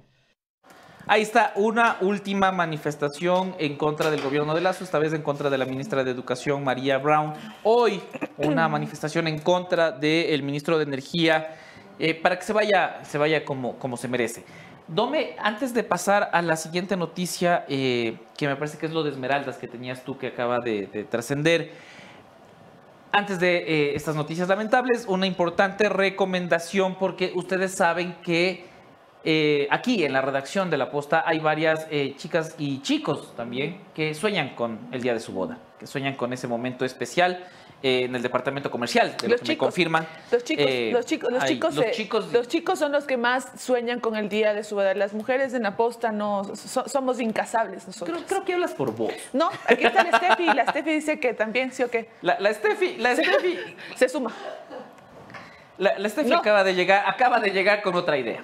Pero, claro, sí, hace 2 semanas tú le preguntabas y era parte del team de las incasables. Ahora... Pero para la Steffi o para cualquier otra persona que esté pensando en capaz es buena idea, les tenemos la mejor recomendación, que es la Expo Nupcial 2023. Del 23 al 25 de noviembre en el Centro de Exposiciones Quito, de 10 de la mañana a 8 de la noche, una iniciativa organizada por Yadira Enríquez Company y Campbell Events, que cuenta con el respaldo del Ministerio de Turismo, de la Captur, de la OTEC, del HQM, de todas estas organizaciones que trabajan en pro del turismo para convertir a Ecuador en un destino de bodas. Vas a la Expo Nupcial, solo te paras a la entrada y ya te dan todo lo que necesitas para... Y yo me casé, muchachos, yo sé lo difícil que es, yo ya voy a cumplir 10 años de casado. Encontrar desde el color de la boda, porque resulta que la boda tiene un color, ¿ah? Por si no lo saben, la boda debe tener un color. Desde eso, hasta los vestidos de las damas, el vestido de la novia. Hay un montón de trámites, las flores, el pastel, los bocaditos, el menú. Esa es la boda tradicional. Yo creo que en Expo Nupcial también tú vas a poder encontrar lo que necesitas para tener una boda distinta. Ahora, muchas personas es como que se casan con poquita gente, en un lugar chiquito, sin vestido, como que bastante, o sea, distinto. Y para ese tipo de bodas también tienes una opción, ¿no? Sí, o sea, es que todas están ahí, todos los tipos de boda. No solamente la boda de hijo de madre, pero es que vos te has casado como que él la fiesta, ¿no? O sea, la gran fiesta. Hubo caballos, con eso creo que se puede decir todo. Hubo caballos, y hasta caballos puedes encontrar en la Expo Nupcial. No, claro, eso es lo que yo también digo, exactamente lo que dice producción. No, nada, ahora estaba bonito. Pero si no te quieres casar, digamos que no te quieres casar, que es muy válido. Y quieres invertir tu billete en otra cosa. Puedes invertir tu billete en Roger Waters, que viene este 9 de diciembre. El vocalista de Pink Floyd. Ustedes ya pueden encontrar las entradas en buenplan.com.es. Es la gira de despedida de Roger Waters. Será en el Estadio Olímpico Atahualpa este 9 de diciembre. Ya saben, ahí lo más top de lo top de la música viene a Ecuador. Conciertazo. Pega full. Pasando a otras noticias. Pero antes de olvidarme. Ya mismo es el Black Friday, muchachos. El viernes negro se acerca. El Black Friday, como dicen mis amigos de la costa. Y aquí, este espacio, La Posta y La Posta Cuenca, que va a aparecer aquí el banner de La Posta Cuenca, son los espacios ideales para que ustedes muestren sus promociones. El equipo comercial de aquí no saben cómo trabaja. Se pasa trabajando y ellos ya están listos para darles las mejores ofertas, los mejores productos. No me acuerdo. Carolina Jacome, la mejor vendedora de este medio de comunicación. Ahí no está su número, pero pueden encontrarla en Twitter, Instagram y todas sus redes sociales. O pueden llamar a estos números y decir, quiero pautar con La Posta, que me atienda por favor, Caro. Exacto, ¿aló? Quiero que Carolina, aparte que es guapísima, entonces ustedes de paso ya se llevan 2 por 1. Al menos una mentira se ha dicho en este programa. Vamos a pasar con la siguiente noticia. No sobre ella. O sea, en su belleza es incuestionable. Por favor. Pasemos con la siguiente información, Domingo. A ver, ahora sí, después de ya hablar de Carolina Jacome y sus ventas, vamos a hablar de otros temas, y es que Esmeraldas se ha vuelto una ciudad, una provincia altamente violenta, y desde hace varios meses tenemos que contarles a ustedes del ataque hacia varios funcionarios tanto de la alcaldía como de la prefectura en este lugar del país. Hace un momento otro funcionario de la prefectura de Esmeraldas fue acribillado en su domicilio en el centro de la ciudad. Ya pueden ver ahí un poco lo que está llegando medicina legal al sector. En la calle Colón y Quito se registró este nuevo hecho violento la mañana de este martes 14 de noviembre. La persona es identificada como Raúl Quintero, otro trabajador de la prefectura de Esmeraldas, y bueno, ya se hizo el levantamiento del cadáver y se iniciarán las respectivas investigaciones al respecto. Si yo no estoy mal, es más de 10 casos han existido de funcionarios atacados por el crimen organizado en la provincia verde. Mientras esperamos a nuestra siguiente entrevistada, que debe estar por llegar ya, solo comentarles algunas buenas recomendaciones también y decirles que hoy, en pocos minutos, también vamos a estarles contando las mentiras de Guillermo Lasso en el tema de electricidad, lo que se dijo ayer en la reunión y quién está presionando a la empresa eléctrica Quito para que firme o para que sea el representante o que sea el encargado del contrato de barcazas para el tema eléctrico. La empresa eléctrica Quito llama la atención porque normalmente esto debería hacerlo CELEC, CENEL, pero le chantan este contrato bastante delicado a la empresa eléctrica Quito. Cuestionable. Kaiser. Tenemos que hablar de Kaiser porque todavía no lo hemos dicho y Kaiser es el mejor asesor de seguros que hay en este país. Porque la experiencia de seguridad Kaiser Asesores de Seguros cuentan con todo lo que necesitas para proteger tu vida, tu patrimonio y tu salud. Ellos tienen oficinas en Quito, Ambato, Riobamba, Guaranda, Guayaquil y ahí están sus teléfonos para que puedan ser parte del respaldo con el que se mueve, con el que está Kaiser Asesores de Seguros. Dome, ayer nosotros publicamos en las redes sociales de La Posta y en este canal de YouTube también un video hablando de un poco lo que se iba a desarrollar en el programa Café La Posta, que como de nuevo les ofrezco mis disculpas por no haber podido tener esta transmisión, pero hablábamos un poco del contrato de los servicios por el cambio de mando, entre Guillermo Lasso y Daniel Noboa. Tú tenías algunos de los detalles de este tema, ¿cierto, Dome? Sí, los detalles de los últimos 10 años de los 4 cambios de mandos que vamos a vivir, incluyendo el de Daniel Noboa. Para cada uno de estos eventos, Cancillería ejecuta un contrato para no solamente la comida, el transporte, el alojamiento, sino también para tener en cuenta la transmisión del cambio de mando, los equipos de audio, video y demás.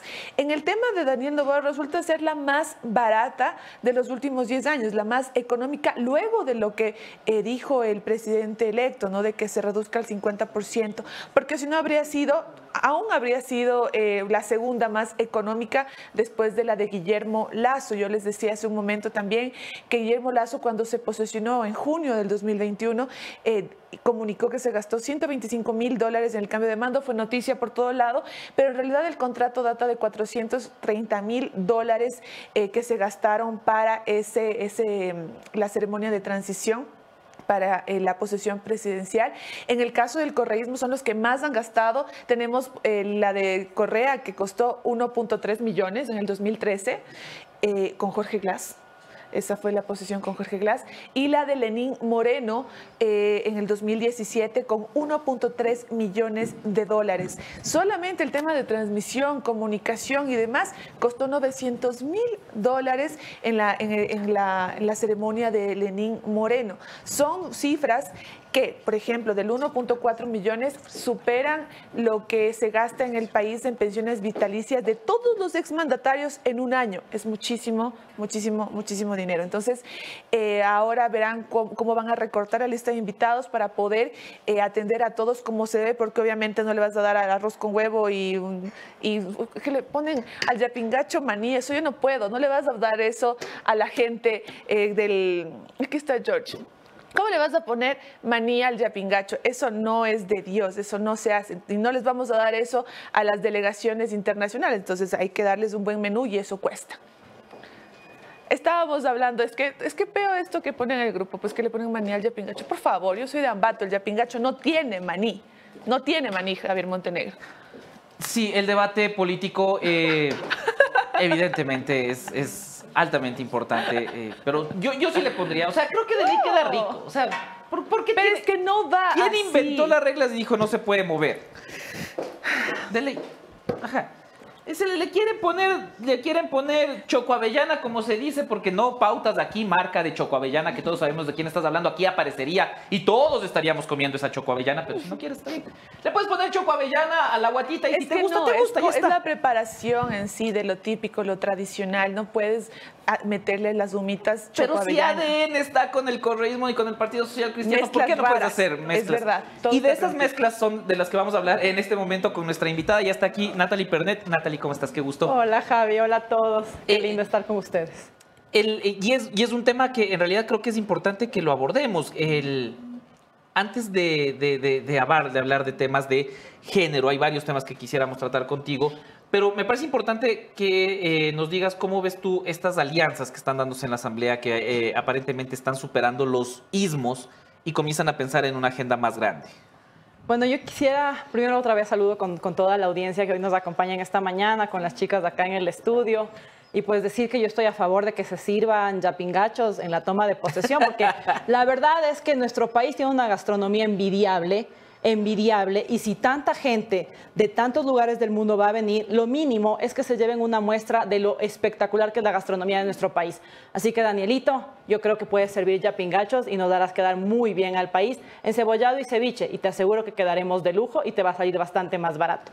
Pero volviendo al tema, porque primero lo nuestro, yo sí felicito y aplaudo que haya una alianza transparentada, porque el que diga que le causó sorpresa, pues no sé en dónde ha estado el último año en el mapa político del país, ¿no? O sea, el que se sienta sorprendido, sería súper chévere saber en qué baile estaba. Porque esto básicamente lo que hizo fue transparentar cosas que ya se venían dando, inclusive desde antes del juicio político a Guillermo Lasso. Ahora, yo creo que también nos estamos un poco quedando en el análisis en la punta del iceberg. Para muchas personas tal vez esto tenga que ver únicamente con la conformación del CAL. Y lo que no estamos analizando son las 15 comisiones y todo lo que hay detrás de las 15 comisiones. Y es realmente, digamos que, la piedra angular de esta negociación. Hoy veía yo declaraciones incluso de los que han decidido que como no les han llamado al diálogo van a hacer oposición, declaraciones que me parecen por demás irresponsables. Claro. Tú no puedes decir, entonces, si no me invitan, soy oposición. Eso no es democrático, eso no es ni siquiera maduro, no es ni siquiera de un adulto maduro, mucho menos de una persona que ejerce política y representa a nosotros los electores y a nosotros los ciudadanos. Entonces, no sabemos cuál va a ser la agenda. Ayer yo veía declaraciones de la jefa de bancada del bloque de gobierno al respecto, señalando que va a haber una reforma tributaria, diciendo que no van a subir impuestos, pero que sí va a haber un tema de incentivos, por así decirlo, a las nuevas contrataciones, señalando que van a declarar en emergencia el sector eléctrico, básicamente para que Café La Posta pueda transmitir en vivo desde aquí, ¿no? Y no estén buscando casa, a que vean, solo por eso les van a señalar en emergencia al sector, y que van a mandar un proyecto de ley económica urgente para el tema energético. Yo les digo, en campaña, todo el mundo, y lo digo porque yo fui candidata, hablamos de la ley de riesgos. La ley de riesgos debería estar entre las primeras sesiones de la Asamblea porque el fenómeno del niño está literalmente respirándonos en la nuca. Entonces, más allá de yo te doy el CAL, tú vas a la primera vicepresidencia, tú a la segunda vicepresidencia, ¿cómo van a quedar esas comisiones? Y dos, ¿cuál va a ser la agenda legislativa? ¿Cuál va a ser la agenda legislativa? ¿Le van a destituir a Guillermo Lasso en 24 horas? Porque el viernes es la primera sesión. Esperemos que haya nivel en las comparecencias de la primera sesión. El lunes van a hacerle el juicio político porque al señor ya hay que posesionarlo, perdón. Pero tú ves que de alguna manera la madurez política de la que hablas, que no se muestra en varios de los actores que llegaron hasta la Asamblea, sí está en la mayoría. Es un momento de pensar optimistamente en esta Asamblea, de forma optimista en la nueva Asamblea que durará estos 18 meses, o será la continuación, debido al alto también nivel de reelectos que hay, la continuación de lo que dejamos iniciado en 2021. Verás, yo creo que el tema del juicio político a la fiscal va a ser una piedra de rompe en las alianzas que incluso hoy se están dando. Han sido enfáticos en señalar que la alianza no va a favor de la impunidad, sino que es simplemente una alianza para el tema de la conformación del Consejo de Administración Legislativa. Por eso yo insisto, creo que más bien deberíamos estar viendo quién va a tener la comisión de fiscalización, quién va a tener la comisión de justicia, que son dos comisiones demasiado apetecidas por los bloques. Y, por ejemplo, hay comisiones que son extremadamente relevantes y que muchas veces quedan relegadas, como por ejemplo la Comisión de Educación, la Comisión de Trabajo, que son básicamente lo que a los ecuatorianos nos aqueja todos los días. Se habla también del tema de seguridad. En campaña todo el mundo iba a llevar, pero de 10 en 10 reformas que tenían un impacto en disminuir los índices de inseguridad. Yo creo que aquí deberíamos más bien ser un poco más maduros nuevamente y con que exista seguridad jurídica te aseguro que va a haber seguridad ciudadana también. Y me van a decir, ¿pero cómo? A ver, en este país, más que gobernabilidad y gobernanza, necesitamos tener seguridad jurídica. Y eso sí lo puede hacer el Ejecutivo. La seguridad jurídica, ¿qué significa? Que si mañana hay una ley que dice que yo no me puedo pintar de amarillo, pasado mañana no va a haber una ley o una sentencia o una acción de protección que sí me va a permitir pintarme de amarillo. Como lo que pasó con la consulta popular del Yasuní. Esto no te da esta seguridad jurídica. ¿Cómo ven ustedes o cómo se puede analizar, cómo se puede revisar una situación de un país que está llamando a la inversión, llamando a gente de diferentes sectores externos para que vengan a participar acá, pero no le das la seguridad jurídica porque mañana puede haber una consulta popular y te dejó fuera la inversión en el Yasuní, por ejemplo? A eso voy. Entonces, de nada sirven todas estas giras que está haciendo el Ejecutivo desde antes de llegar a Carondelet y demás, si no hay seguridad jurídica. Los inversionistas, no solamente los extranjeros, los internacionales, sino los nacionales. Y no pensemos en el mega inversionista, pensemos en tú y yo. Si mañana nos queremos poner un negocio, necesitamos que las reglas del juego sean claras para que nosotros sepamos qué sí vamos a poder tener y qué no vamos a poder tener dentro de este negocio. Pero si no hay seguridad jurídica, ni siquiera los negocios, los emprendimientos, que muchísimas veces se confunden con subsistencia, y qué es lo que hoy estamos teniendo 7 de cada 10 ecuatorianos, los que no tenemos un empleo formal, ¿de qué estamos viviendo? Trabajo aquí, consultoría allá, chaucha por aquí, chaucha por allá. Ya, todo eso debería tener un marco que se llama seguridad jurídica.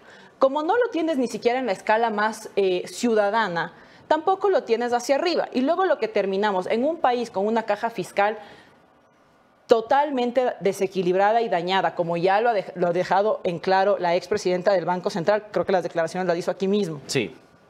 Lo ha dicho, bueno, el único que no se ha enterado al parecer es el presidente y el Ministerio de Finanzas, que dice que en cambio han hecho unos pagos nunca antes vistos. Pero a ver, si este país no tiene ni siquiera para pagar los décimos, cuando no hay seguridad jurídica, ¿sabes qué pasa? Tengo que estar pagando arbitrajes internacionales en donde el Ecuador pierde a diario.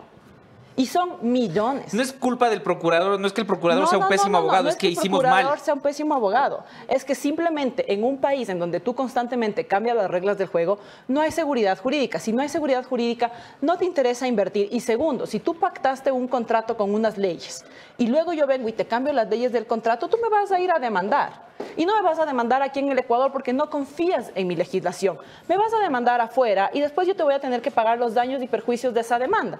¿Y qué termina pasando con nosotros? Pagamos millonadas en arbitrajes internacionales. Entonces es como que nos quedamos en estas pugnas de la bancada, el CAL, y no estamos viendo que el conflicto país es bastante más extenso y que los legisladores están ahí para ser los veedores de que exista seguridad jurídica. Nadie ha topado el tema del Consejo de la Judicatura. Nadie ha topado el tema del Consejo de la Judicatura. ¿Por qué no se está topando el tema del Consejo de la Judicatura? ¿Por qué no estamos hablando de las dos autoridades del Consejo y de la Corte Nacional? ¿Por qué no estamos hablando de esos temas? ¿Por qué dentro de los acuerdos no se transparenta esto? Entonces, claro, una vez más nos están vendiendo humo a los ciudadanos, lo cual a mí me parece un insulto y una falta de respeto al voto que se les ha dado. Nos están vendiendo humo, nos están ahorita dejando con el tema de que han llegado a un gran acuerdo nacional. No nos dicen en qué, con quién, para qué y por qué. Nos dicen que van a haber proyectos de ley casi que uno mensual. Claro, económicos y urgentes. Y no nos están diciendo de qué. Entonces, ¿qué va a pasar con los bolsillos de nosotros? Yo creo que el llamado sí tiene que ser a, por favor, déjennos saber, inclusive hasta para prever nosotros como ciudadanos, ¿cuál va a ser el impacto a nuestra economía en este 2024? Porque mientras los señores están jugando a ver quién se lleva a la Comisión de Fiscalización y quién se lleva a la Comisión de Justicia, que es lo que realmente están buscando, y de hecho yo creo que inclusive por eso están cediendo la presidencia de la Asamblea, claro. ¿Ya? Porque en política nada es coincidencia y nadie es tan bueno. Ese respaldo al asambleísta Cronfle, me encantaría saber a cambio de la presidencia de qué comisiones. Le voy a dar la palabra a Doménica Ibanco. Tu cámara, Natalie, es la número 3. Yo estoy viendo a todo lado, mil disculpas. Hola, Natalie, ¿cómo estás? Buenos días. Quiero yo insistir en el tema de las comisiones. Creo que esto es algo de lo que hay que hablar. Se ha lanzado sobre la mesa mucho sobre la Comisión de Desarrollo Económico, todas las que tienen que ver con economía. ¿Cuáles son esas comisiones que tú dices que son importantes, que debemos ver como parte de este acuerdo para poder revisar cualquier movimiento en eso? Mira, Dome, para empezar, la Comisión de Soberanía Alimentaria. Este es un país eminentemente agrícola. Nuestra riqueza está en el agro. Y dentro de la Comisión de Soberanía Alimentaria se tratan constantemente desde precios de sustentación hasta las leyes que nos permiten exportar nuestros productos, como por ejemplo uno de los principales rubros que mantiene la economía del Ecuador, como es el banano. Esa es una comisión a la que no se le da la relevancia que tiene, porque ni siquiera en el Ecuador le damos al agro la relevancia que tiene. Dos, la Comisión del Derecho de lo Laboral y la Seguridad Social. Hay más de 8 proyectos de reforma al Código del Trabajo. Insisto, 7 de cada 10 ecuatorianos no tenemos un empleo formal. Nadie va a querer en época de reelección hablar de una reforma laboral, porque aunque es necesaria, urgente y necesario más que nada actualizarnos con el mundo, respetando nuestras conquistas laborales, nadie va a querer poner esto sobre la mesa. ¿Sabes por qué? Porque todo el mundo está jugando a la reelección. Entonces siempre va a ser más bonito yo decirte que nos tienen que triplicar el sueldo que salir a decirte que probablemente deberíamos echarle con lupa ojo a lo que está pasando en el IES y que necesitamos probablemente que todas estas chauchas de las que yo hablaba antes, que es la forma en la que la gran mayoría de ecuatorianos vivimos, nos pueda al menos contabilizar para nuestra jubilación, porque ni tú ni yo, Dome, sabemos si es que vamos a llegar a podernos jubilar. Entonces, como estos son temas urgentes, pero que no dan votos, mejor dicho, que te quitan votos, no se están hablando. ¿Y cuál es el botín ahorita? La Comisión de Justicia y la de Fiscalización. Entonces, solamente por mencionarte esas comisiones, y ni hablar de la de Educación. La Comisión de Fiscalización creo que es vital también porque seguramente querrán dar un ojo hacia atrás al gobierno de Guillermo Lasso, y tal vez ese sea uno de los principales motivos del correísmo también para tenerla entre en su lista, en su wish list. Ahora, lo que te quiero preguntar también es que la conformación de la Asamblea, pasamos 6 meses sin Asamblea Nacional, la aceptación de las últimas 2 han sido terribles. Comienza esta también pataleando en algunos aspectos. El tema del acuerdo finalmente, bueno, es un hecho, pero aún se habla y se dice que no está 100% confirmado. Tenemos por el otro lado la gente que no le llamaron a la conversación y, como tú mismo has dicho, ya se han catalogado de oposición. Vemos ya como que estos red flags de la Asamblea Nacional que nos hace pensar que tal vez no sea tan eficiente como la han vendido y que ahora ya supuestamente van a trabajar en 1 año y medio. Mira, yo creo que como todo hay novedad, entonces tal vez empezar con un porcentaje de aceptación tan bajo como con el que salió la Asamblea destituida no lo tenga, lo cual no quiere decir que sean aceptados. Si tú preguntas en la calle, te lo digo porque yo ahorita tomé un taxi para venir, y me decía, ¿pero por qué va a ir a hablar de la Asamblea? Y yo siempre defiendo la Asamblea, y de hecho por eso fui candidata, porque creo que si la gente que tenemos experiencia no se mete en esto, pues cada vez es peor. Me decía, pero a nadie le interesa eso. Y yo le decía, justo porque usted piensa que a nadie le interesa, es que nos ven la cara de la magnitud en la que nos ven la cara. Entonces, Dome, probablemente como ahorita va a haber esperanza, aparte la canción misma lo dice, llegó la esperanza que todos queremos, va a haber una bocanada de oxígeno, sin duda alguna. Lo que sí te puedo asegurar es que probablemente no lleguemos al mes de la instalación de las nuevas autoridades sin que ya hayan bajas en los índices de popularidad. ¿Por qué? Porque va a ser el momento de la ejecución. Y tenemos una caja fiscal complicada. Dentro del ámbito legislativo tenemos más de 520 proyectos que se quedaron en cola, que tienen que ser despachados. Ahorita estamos hablando de una mayoría que de conformarse llegaría a ser una mayoría simple, no una mayoría absoluta. Eso también no permite que ciertos tipos de reformas puedan pasar porque se necesita de mayoría absoluta. Desde la campaña se habló de una consulta popular. La consulta popular necesita otro tipo de mayoría. Entonces vamos viendo que inclusive para que se pueda consolidar las propuestas de campaña del Ejecutivo, todavía no se termina de consolidar ese respaldo que debe haber desde el Legislativo. Y eso va a tener una implicación y una afectación en la gobernabilidad. Estamos a cierre de año. El año fiscal se cierra generalmente por ahí el 12 de diciembre. Eso significa que los presupuestos de los ministerios deben ya estar comprometidos. ¿Por qué? Porque cuando tú comprometes el presupuesto te revisan en base a tu ejecución. Y recordemos que la ejecución de varias carteras de Estado tuvo unos porcentajes paupérrimos en este año. Eso fue lo que pudimos ver por ahí en julio o en septiembre.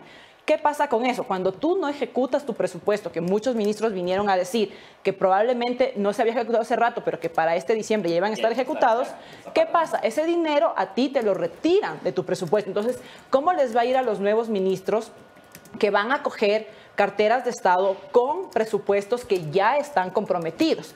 ¿Cómo les va a ir a los nuevos ministros que probablemente tendrán que afrontar que en diciembre haya retardos en el pago de décimos de los servidores públicos y que eso genera un malestar dentro del servicio público? ¿Cómo les va a ir sabiendo que probablemente los correlativos se pueden mover recién a la segunda semana del año? Eso pasa cuando hay experiencia en el sector público. Entonces, ¿cómo van a manejar este primer mes en donde no van a tener mayor capacidad de mover las partidas presupuestarias? Y eso va a tener un impacto ciudadano, un impacto político y un impacto sobre todo dentro de los equipos, porque recordemos que las carteras de Estado trabajan con servidores públicos. Los servidores públicos tienen nombramiento o contratos ocasionales y varios DOME de los que tienen contrato ocasional terminan sus contratos este 31 de diciembre. Pero también lo que tú dices es importante porque tal vez en el primer mes ya tengamos estas bajas. Son mayorías que no están 100% consolidadas.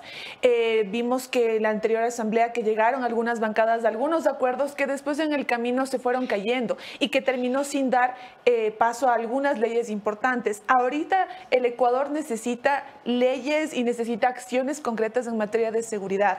Y si es que en el primer mes pasa esto, vamos a enfrentarnos a varios meses más de trabajo a medias en la asamblea, si no es a nada, sin que se pueda concretar esas necesidades urgentes. Sin duda, por eso te digo yo que la aceptación con la que ahorita va a empezar va a ser frágil porque va a depender tanto el Ejecutivo como el Legislativo de que hagan un trabajo en conjunto y pues la historia nos ha dejado ver que eso es bastante complicado. Esperemos que sí haya un trabajo en conjunto porque si les va bien, nos va bien a todos los ecuatorianos. Y yo creo que Daniel está conformando un equipo bastante interesante, un equipo, mira, de personas jóvenes, un gabinete con muchísimas mujeres y esto te lo digo como mujer y como joven. Si a ellos les va bien, es una carta para todos los que representamos a esa misma generación y a ese mismo género. Porque básicamente están apostando por quienes hemos pedido constantemente que apuesten por nosotros. Entonces yo creo que todos los que tenemos algo de sentido de amor por el país estamos esperando que les vaya bien.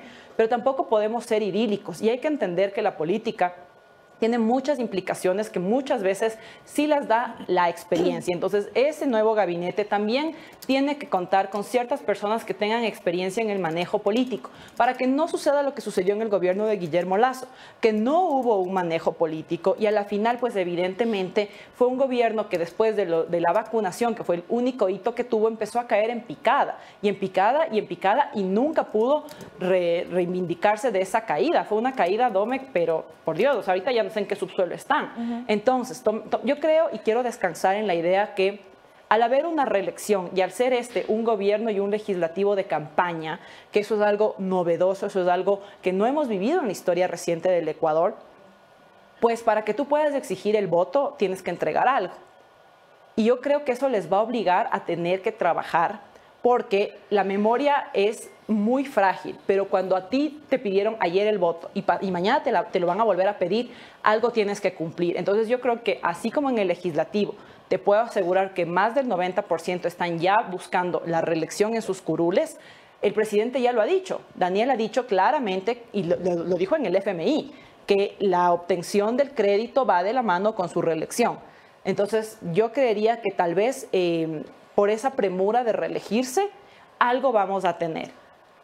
Quiero descansar en eso. Muchas gracias, Natalie Pernet. Nos hizo un análisis completito de la Asamblea Nacional. Es un gusto tenerte aquí. Gracias a ustedes por la invitación. No, muchísimas gracias. Vamos a seguir avanzando porque se nos ha acumulado la información. Son 9:45 de la mañana y todavía nos falta un entrevistado más que está por aquí, ¿cierto? Sí, se trata de John Polanco. Ya crúzate nomás, crúzate. Despídase. Crúzate. Este es un lugar libre. Vamos a hablar con John Polanco, asambleísta de Gente Buena, que primero que nos explique un poco cómo funciona, ¿no? Que cómo construye, luego Gente Buena, ya está por acá. Inmediatamente iremos con el entrevistado, con el asambleísta electo, que también iniciará funciones este viernes 17. Y ustedes tienen una obligación. Antes de contarles lo que les había dicho de la sesión, de la reunión de ayer de Carondelet, tienen una obligación, votar por la posta en los ITV. Es hoy. Hoy a las 8 de la noche se entregan los premios. La Posta está nominado como mejor medio de comunicación digital. Y ahí estaremos para ser parte de la ceremonia de premiación. Y espero yo que para ir a retirar el premio. Pero también estamos nominados, esta semana es semana de nominaciones, porque estamos nominados también a mejor producto digital por la Universidad de Israel. Y también estaremos en esa ceremonia esperando recibir un premio. Así que semana de premios. Anderson Boscan está regresando de México luego de recibir la mención de honor de la Sociedad Interamericana de Prensa por la investigación del Gran Padrino. Así que estamos de pura celebración y de pura premiación. Esperemos hoy y mañana también. Ya está con nosotros John Polanco. John, ¿cómo estás? Hola, qué gusto. Javier, qué gusto. Asambleísta de Gente Buena. Vamos directo al punto. Vamos. Construye Gente Buena. De la bancada de acá, de la bancada... ¿De dónde es John Polanco ahorita?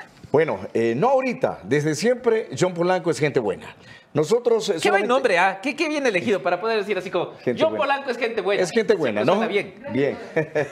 Entonces, nosotros, para hacer un recuento rápido, en el 2021 apoyamos a Fernando Villavicencio para la presidencia, para la Asamblea Nacional como asambleísta, precisamente como gente buena, pero como no teníamos un partido, un movimiento político legalizado, estaba en construcción, un grupo de amigos, estábamos armando esta agrupación política, entonces... debimos entrar con el auspicio de una estructura política, más que estructura de un partido político, en ese momento de concertación de César Motúfar. Y ahí hicieron una alianza con el Partido Socialista y se vino esa alianza y nosotros como gente buena llevamos a Fernando Villavicencio a la Asamblea Nacional. Fernando Villavicencio en el momento indicado... en cuanto se posesionó la Asamblea, fue independiente porque no era ni del un grupo ni del otro. Hoy nos ocurrió lo mismo, porque estamos nosotros en proceso de construcción de nuestro movimiento político para legalizarlo y que participamos con un número propio. Pero ¿qué sucedió? Se adelantaron las elecciones por la puerta cruzada y entonces nos tocó nuevamente entrar a golpear puerta y a decir algún partido o movimiento político. Pero la puerta que les abrieron no fue la puerta más bonita. Bueno, yo estaba en desacuerdo, sí, pero finalmente tomó la decisión Fernando fue el que tomó la decisión y él luego explicó el porqué en su momento. Pero nosotros no estábamos muy de acuerdo con la situación. Habían otras posibilidades, otras opciones. Pero bueno, Fernando decidió. Lo cierto es que hicimos una bonita campaña como gente buena a nivel nacional. El gente buena se siguió posicionando. Nosotros seguimos como estructura. Hoy, cuando dijeron John Polanco deja, construye, eso es falso porque yo nunca fui construye. Ya, pero hubieron algunos que dijeron dejó, construye. No, nunca he sido afiliado a Construye, nunca he sido de Construye y yo siempre fui de gente buena. Siempre soy gente buena y me mantendré en esa línea. Ahora entonces estás con este Frente Ético, el FET. El FET, Frente Ético Político. Ah, es FEP.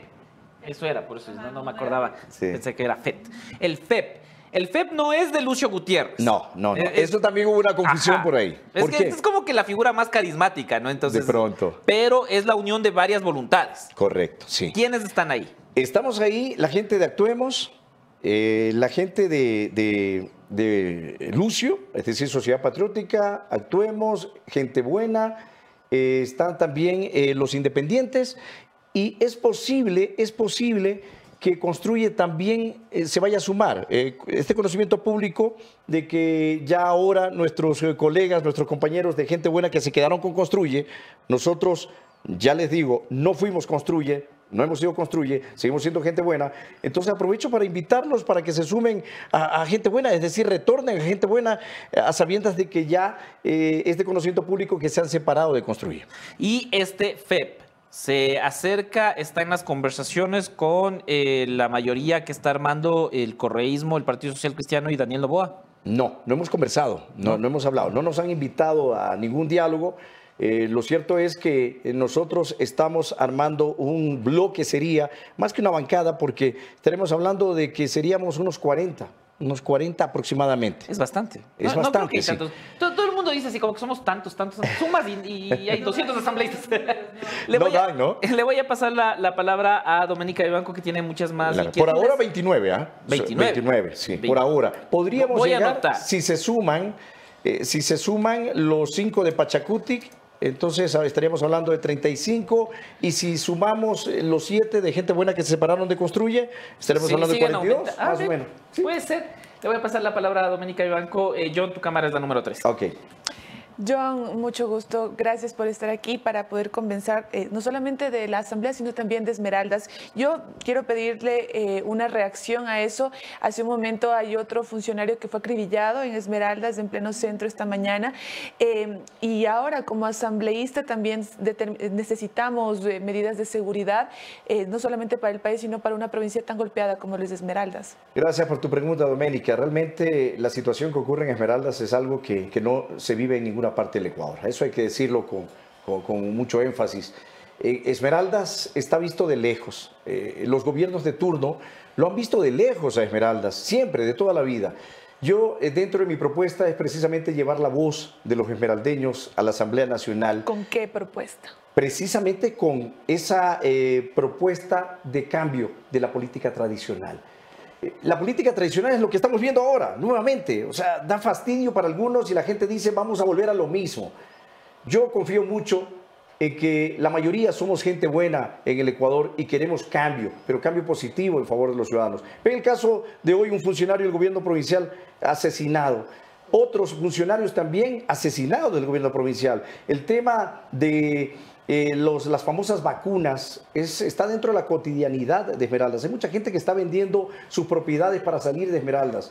Es decir, el comercio no aguanta. Yo no sé cómo irá a terminar Esmeraldas si es que no se hace algo al respecto. ¿Y qué va a hacer usted al respecto? Nosotros teníamos en mente, y digo teníamos con Fernando Villavicencio, darle un giro y la atención real a Esmeraldas a través de una emergencia social. Esa fue la propuesta que les hice a los esmeraldeños y Fernando me dijo, te apoyo. A propósito de ello, conversé con Noboa antes de la segunda vuelta y le planteé a Daniel Noboa en Guayaquil. Le dije sobre la propuesta que tenía con Fernando y me dijo, sí, no te preocupes, vamos a apoyar inclusive a Esmeraldas y también a Manabí y a la provincia del Oro en el tema de seguridad, porque fundamentalmente a Esmeraldas y a las otras provincias que mencioné, pero particularmente Esmeraldas, hay que darle estabilidad emocional primero para que la gente pueda estar tranquila. Primero tranquilidad y luego poder trabajar en función de esos requerimientos planteados por la familia, por ejemplo. Entonces, ese va a ser un planteamiento, un exhorto que ya se lo hice como candidato y que, como candidato presidencial él, y dijo que sí, afirmativamente. Ojalá no vengan los pretextos de que no hay recursos económicos, pero para ello también desde la Asamblea tendré un planteamiento en firme para que a Esmeraldas se le entreguen los recursos necesarios a través ya no de una compensación por parte de la refinería de Esmeraldas, sino a través de la ley, así como hay la ley de la Amazonía, que reciben los recursos económicos y ellos por derecho, por justicia, porque ahí se extrae el petróleo y Esmeraldas se industrializa. Y la Constitución es clara, lo dice, pero falta una ley. Ahí veremos si podemos hacer un adendo o una reforma, pero que establezca los derechos plenos para los esmeraldeños. Ahora sí, volvamos al tema de la Asamblea. Hace unos días, Ana Galarza decía que la gente buena se alejó de Construye porque se estaban haciendo pedidos de impunidad o persecución. ¿De qué estaba hablando ella o de qué figuras políticas hablaba ella, si es que eso se dio? Bueno, sería de preguntarle a ella, ¿no? ¿Cuál es la situación real? Yo desconozco de manera muy particular porque no he conversado ni con Ana Galarza ni con su entorno. En todo caso, no sé a qué se referirán, como algunos también mencionan de que se estarían comprando votos, de que estaríamos hablando de robos de voluntades. No, yo desconozco esa situación. A mí, particularmente a John Polanco, no me ha llamado nadie, ¿no? Yo he estado siempre trabajando en función de lo que queremos, es decir, llevar primero una bancada que no se case con el uno ni con el otro, es decir, cuidado, vamos nosotros a hipotecar nuestros pensamientos. No, aquí la bandera tiene que ser por los ciudadanos ecuatorianos. ¿Qué quiero decir con esto? Que si en el momento indicado viene una propuesta por parte del gobierno que beneficie a los ciudadanos, así hay un pacto, que tengan ese famoso pacto que primero existió, luego por ahí hubieron algunos enojos, una bronca interna y ahora nuevamente vuelve a salir a la luz pública. Así existe ese pacto. Si es que en realidad hay una ley o una propuesta de ley por parte del presidente de la República que vaya encaminado a beneficiar a los ciudadanos, ahí estará John Polanco y también quienes se unan para apoyarla. Pero si va, por supuesto, a atentar al derecho de los ciudadanos, cuidado, ahí sí no cuenten conmigo. Hablemos de eso, de la oposición que se hará o que con la que comenzará la Asamblea Nacional después de conocer el acuerdo de ADN, Correísmo y Partido Social Cristiano. ¿Cómo se toman también esa unión y cómo será la oposición que manejarán? Yo no creo que podríamos hablar de una oposición. Okay. No creo que vamos a hacer 40 o 29 o de pronto 35 o 42 si son los opositores. No, yo creo que el país ya no... al país ya le hace falta un cambio de la política, esa política tradicional. Aquí que los opositores, los no opositores, los cercanos, los más cercanos, no. Acá nosotros nos vamos a mantener dentro de la línea de los acuerdos en beneficio de la ciudadanía. ¿Qué quiero decir con eso? Que si en el momento indicado así venga una propuesta de parte de ese famoso pacto, eso hay que decirlo con énfasis, si es que viene de parte de ese famoso pacto, porque sean del pacto horrendo como lo vean algunos o otros, un pacto político como lo vean otros, que venga así de donde venga, yo diré sí, afirmativo mi voto y mi apoyo, si es saludable, si es en apoyo a la sociedad ecuatoriana. Es decir, los ciudadanos estamos ávidos de ¿qué? Respuesta positiva, ¿no? Pero cuidado vengan propuestas de ley, que afecten al bolsillo de los ciudadanos. La reforma tributaria, por ejemplo. Claro, cuidado nos pongan a pagar. ¿Cuál es su visión sobre eso? Por ejemplo, si viene una ley, ahora que se ha hablado de 2 propuestas de ley, supongamos que en el tema económico venga la subida de impuestos, por ejemplo, incremento de impuestos, yo estaría en contra. En el tema energético, cuidado con los famosos apagones. Cuidado vayan a decir, es que hace falta más ingreso, es que lo que pasa al kilovatio hora hay que subirle un poquito para estabilizar la parte económica. Cuidado, ahí estaré en contra. Entonces, realmente hay que enfocarse a trabajar no en una oposición por oposición, sino una oposición real cuando las cosas sean negativas para los ciudadanos de este país. Ok. Solo una última inquietud, John. Construye, hablaba de ser la segunda fuerza política después de las elecciones de primera vuelta, alardeó con eso muchísimo, quedándose con menos de 23, 20 y algo asambleístas, ya no es ni la cuarta fuerza política. ¿Qué pasó, Construye? ¿Qué hizo cuando, después de todo lo que pasó, si bien ustedes eran gente buena, había una alianza, había un momento de diálogo conjunto? ¿Por qué Construye no logró mantenerse con la fuerza que decía tener? Yo me imagino que no lograron mantenerse como Construye por la situación que ocurre en todos los partidos políticos. Creo que esa situación de querer estar, de ser protagonistas, de buscar algo, eso es lo que destruye a toda estructura política. La ambición personal no puede estar por encima del interés general. La de Romo. Digamos nombres. La de María Paula Romo. Entonces, y allí el asunto, por mi lado, yo realmente soy enemigo del famoso cacique de las estructuras políticas. Soy enemigo, así lo digo. ¿Pero es Romo o es Granda? Porque también he oído mucho de Granda, desde el poder de él. ¿Quién finalmente termina dinamitando, Construye, que llegó con toda esta fanfarria de ser la segunda fuerza política y no le duró, todavía no se posiciona a la Asamblea y ya no es?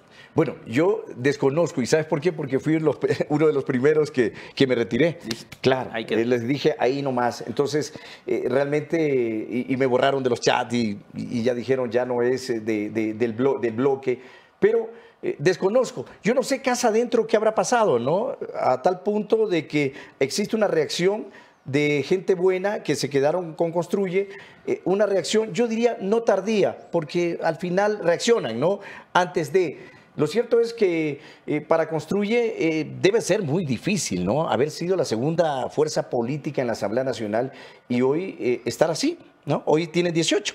Entonces, prácticamente nosotros tenemos que seguir trabajando en función de lo que somos, gente buena, seguir trabajando por el bien del Ecuador y seguir trabajando en función de que nuestra estructura se fortalezca y que los ciudadanos de este Ecuador que votaron por nosotros no se decepcionen. Son las 10 de la mañana y Construye tendría 18 asambleístas. Digo la hora porque posiblemente en las próximas horas siga perdiendo, porque ha venido perdiendo asambleístas desde la primera vuelta electoral. John, muchísimas gracias por acompañarnos. Muchas gracias, Javier. Estaremos Gracias, pendientes de la Doménica. sesión del día viernes.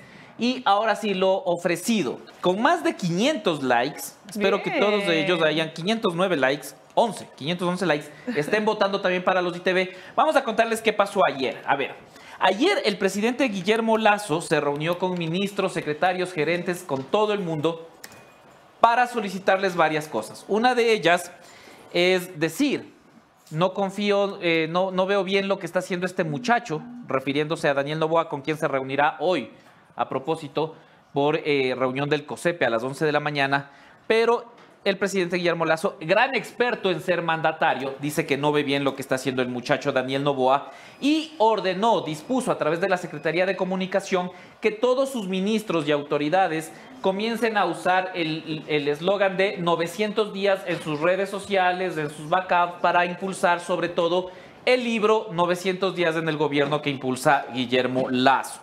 Lo que ha dicho también es que les ha solicitado sobre todo a sus ministros que no vayan a aceptar cargos que les ofrezca Noboa. Primera cosa ahí que saltó de novedad. No vayan a aceptar cargos. Ahí porque no confían en lo que está haciendo. Pero la gran mentira de todo esto es lo que le está diciendo desde el lado eléctrico. El gobierno de Guillermo Lasso ofreció contratar barcazas generadoras eléctricas flotantes para suplir la necesidad de energía eléctrica que tenemos y evitar los cortes. Estos contratos se deben hacer de al menos 3 años y ser impulsados por el Ministerio de Energía a través de las empresas públicas que existen, CENEL y SELEC. Sin embargo, se ha dispuesto a la empresa eléctrica Quito que lleve adelante todo el proceso. Y esto no en la reunión de ayer, sino en una reunión de días atrás, fue impuesto incluso en malos términos de lo que nos ha contado gente de la empresa eléctrica Quito por parte de Sebastián Corral. Sebastián Corral ha sido el que ha impuesto y me hacen por la empresa eléctrica Quito y me sacas de ese proceso y punto. Pese a que no están tomando en cuenta algunos puntos. Por ejemplo, que el proceso este proceso costaría más de $30 millones y el Ministerio de Finanzas ya advirtió al gobierno nacional que no existen los recursos para esta contratación y el Ministerio de Ambiente le advirtió también al gobierno que no existen las licencias ambientales para que puedan operar. ¿Por qué? Porque estas barcazas funcionan con combustible que es el full oil, que es el más contaminante. Ya se había advertido esto y el Ministerio de Ambiente le está diciendo no puedo otorgar licencias ambientales para este tipo de operaciones. Y sin embargo el gobierno de Guillermo Lasso le está diciendo a Daniel Noboa, les voy a dejar con esta contratación, les voy a dejar encaminado esto para que tengan energía eléctrica. Le está mintiendo descaradamente el gobierno de Guillermo Lasso a Daniel Noboa. Y eso solo por el lado de las barcazas, porque hoy también sale la licitación para la compra de gas natural por parte de Petroecuador. Ahora, Petroecuador esta licitación por la que se supone que ahorita están los apagones del 50%, ¿no? Y Petroecuador hace el proceso, cumple con la orden del presidente, pero yo he estado hablando con gente del sector petrolero y resulta que estos buques, los que nos pueden proveer, son 50 buques a escala mundial. Hay 50. Sí, habría que tener una coincidencia terrible, un milagro para que uno de ellos esté dispuesto, se ajuste a las condiciones. Además hay que tomar en cuenta situaciones como el estiaje que también hay en el canal de Panamá para la llegada de estos buques. O sea, no vamos a tener este concurso de gas natural, es muy poco probable que se concrete y es otra de las mentiras que el gobierno de Guillermo Lasso le está diciendo a Daniel Noboa. Hoy, qué bueno que Daniel Noboa se reúne con Guillermo Lasso a las 11 de la mañana, ojalá le pueda decir: oye, aclárame estos dos temas, estos dos contratos que me estás diciendo que vas a dejar y que no se van a poder concretar porque no se hicieron con tiempo. El problema es ese. Si esto se hacía, como ya sabíamos que iba a haber fenómeno del Niño, como ya sabíamos que iba a haber estiaje, se hacía en enero de este año o incluso unos meses antes, habríamos tenido todas las facilidades para poder planificar. Pero apenas hoy sale el concurso del gas natural.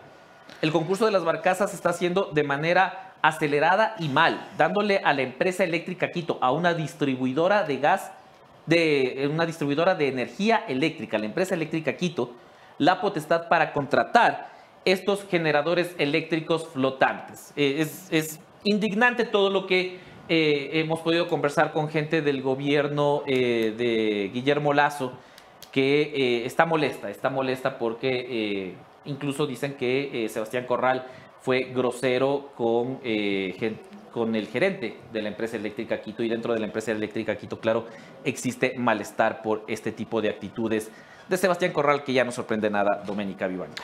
¿Y puedo ofrecerles yo algo acá con respecto al tema? Claro, pero para eso estamos. A ver, en unas semanas vamos a tener nosotros un informe de los términos de la venta de energía entre Colombia y Ecuador. Un acuerdo que no sabemos cómo se dio, que no sabemos cómo avanzó, que no sabemos cuánto cuesta, lo principal, para que ahora tú y yo no tengamos cortes larguísimos, como estaba previsto de 4 horas, sino de solamente 2 horas o de 1 hora en el caso de la costa. Esos detalles lo vamos a tener aquí en Café La Posta.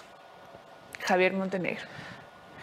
Así que ya saben, puras penurias con el gobierno de Guillermo Lasso. Pero para terminar con buenas noticias, vamos a hablar del libro, vamos a poner el video producción sobre el libro del club de lectura de esta semana en Café La Posta. Es la primera vez que estoy aquí con ustedes en su club de lectura. A ver.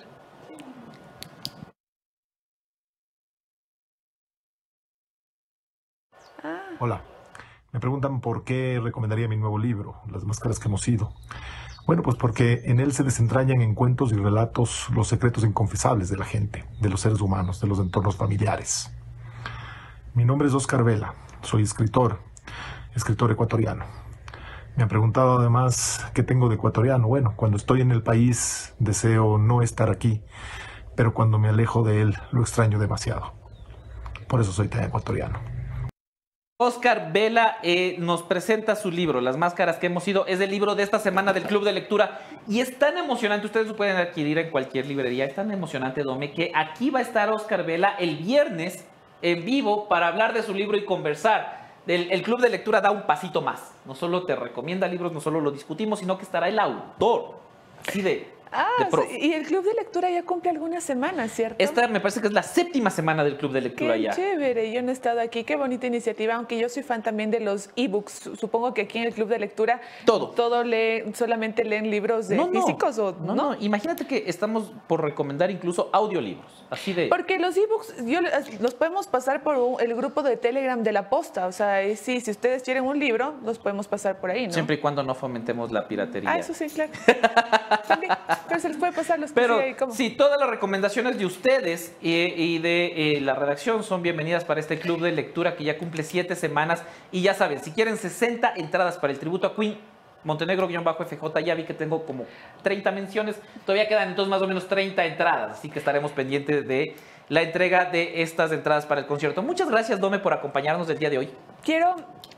Estoy aquí con la computadora de Samantha Campo y me ha llegado el mensaje de su mamá que dice que está viendo Café La Posta y quiero mandarle un fuerte abrazo y un beso gigante a la mamá de Sam hasta el bello rincón de Engabao, que ha hecho una hija maravillosa y le mandamos un bello saludo desde acá, desde La Posta. También quiero aprovechar para mandar un saludo a 2 amigos que quiero mucho y que están ansiosos por ir a comer chaulafán.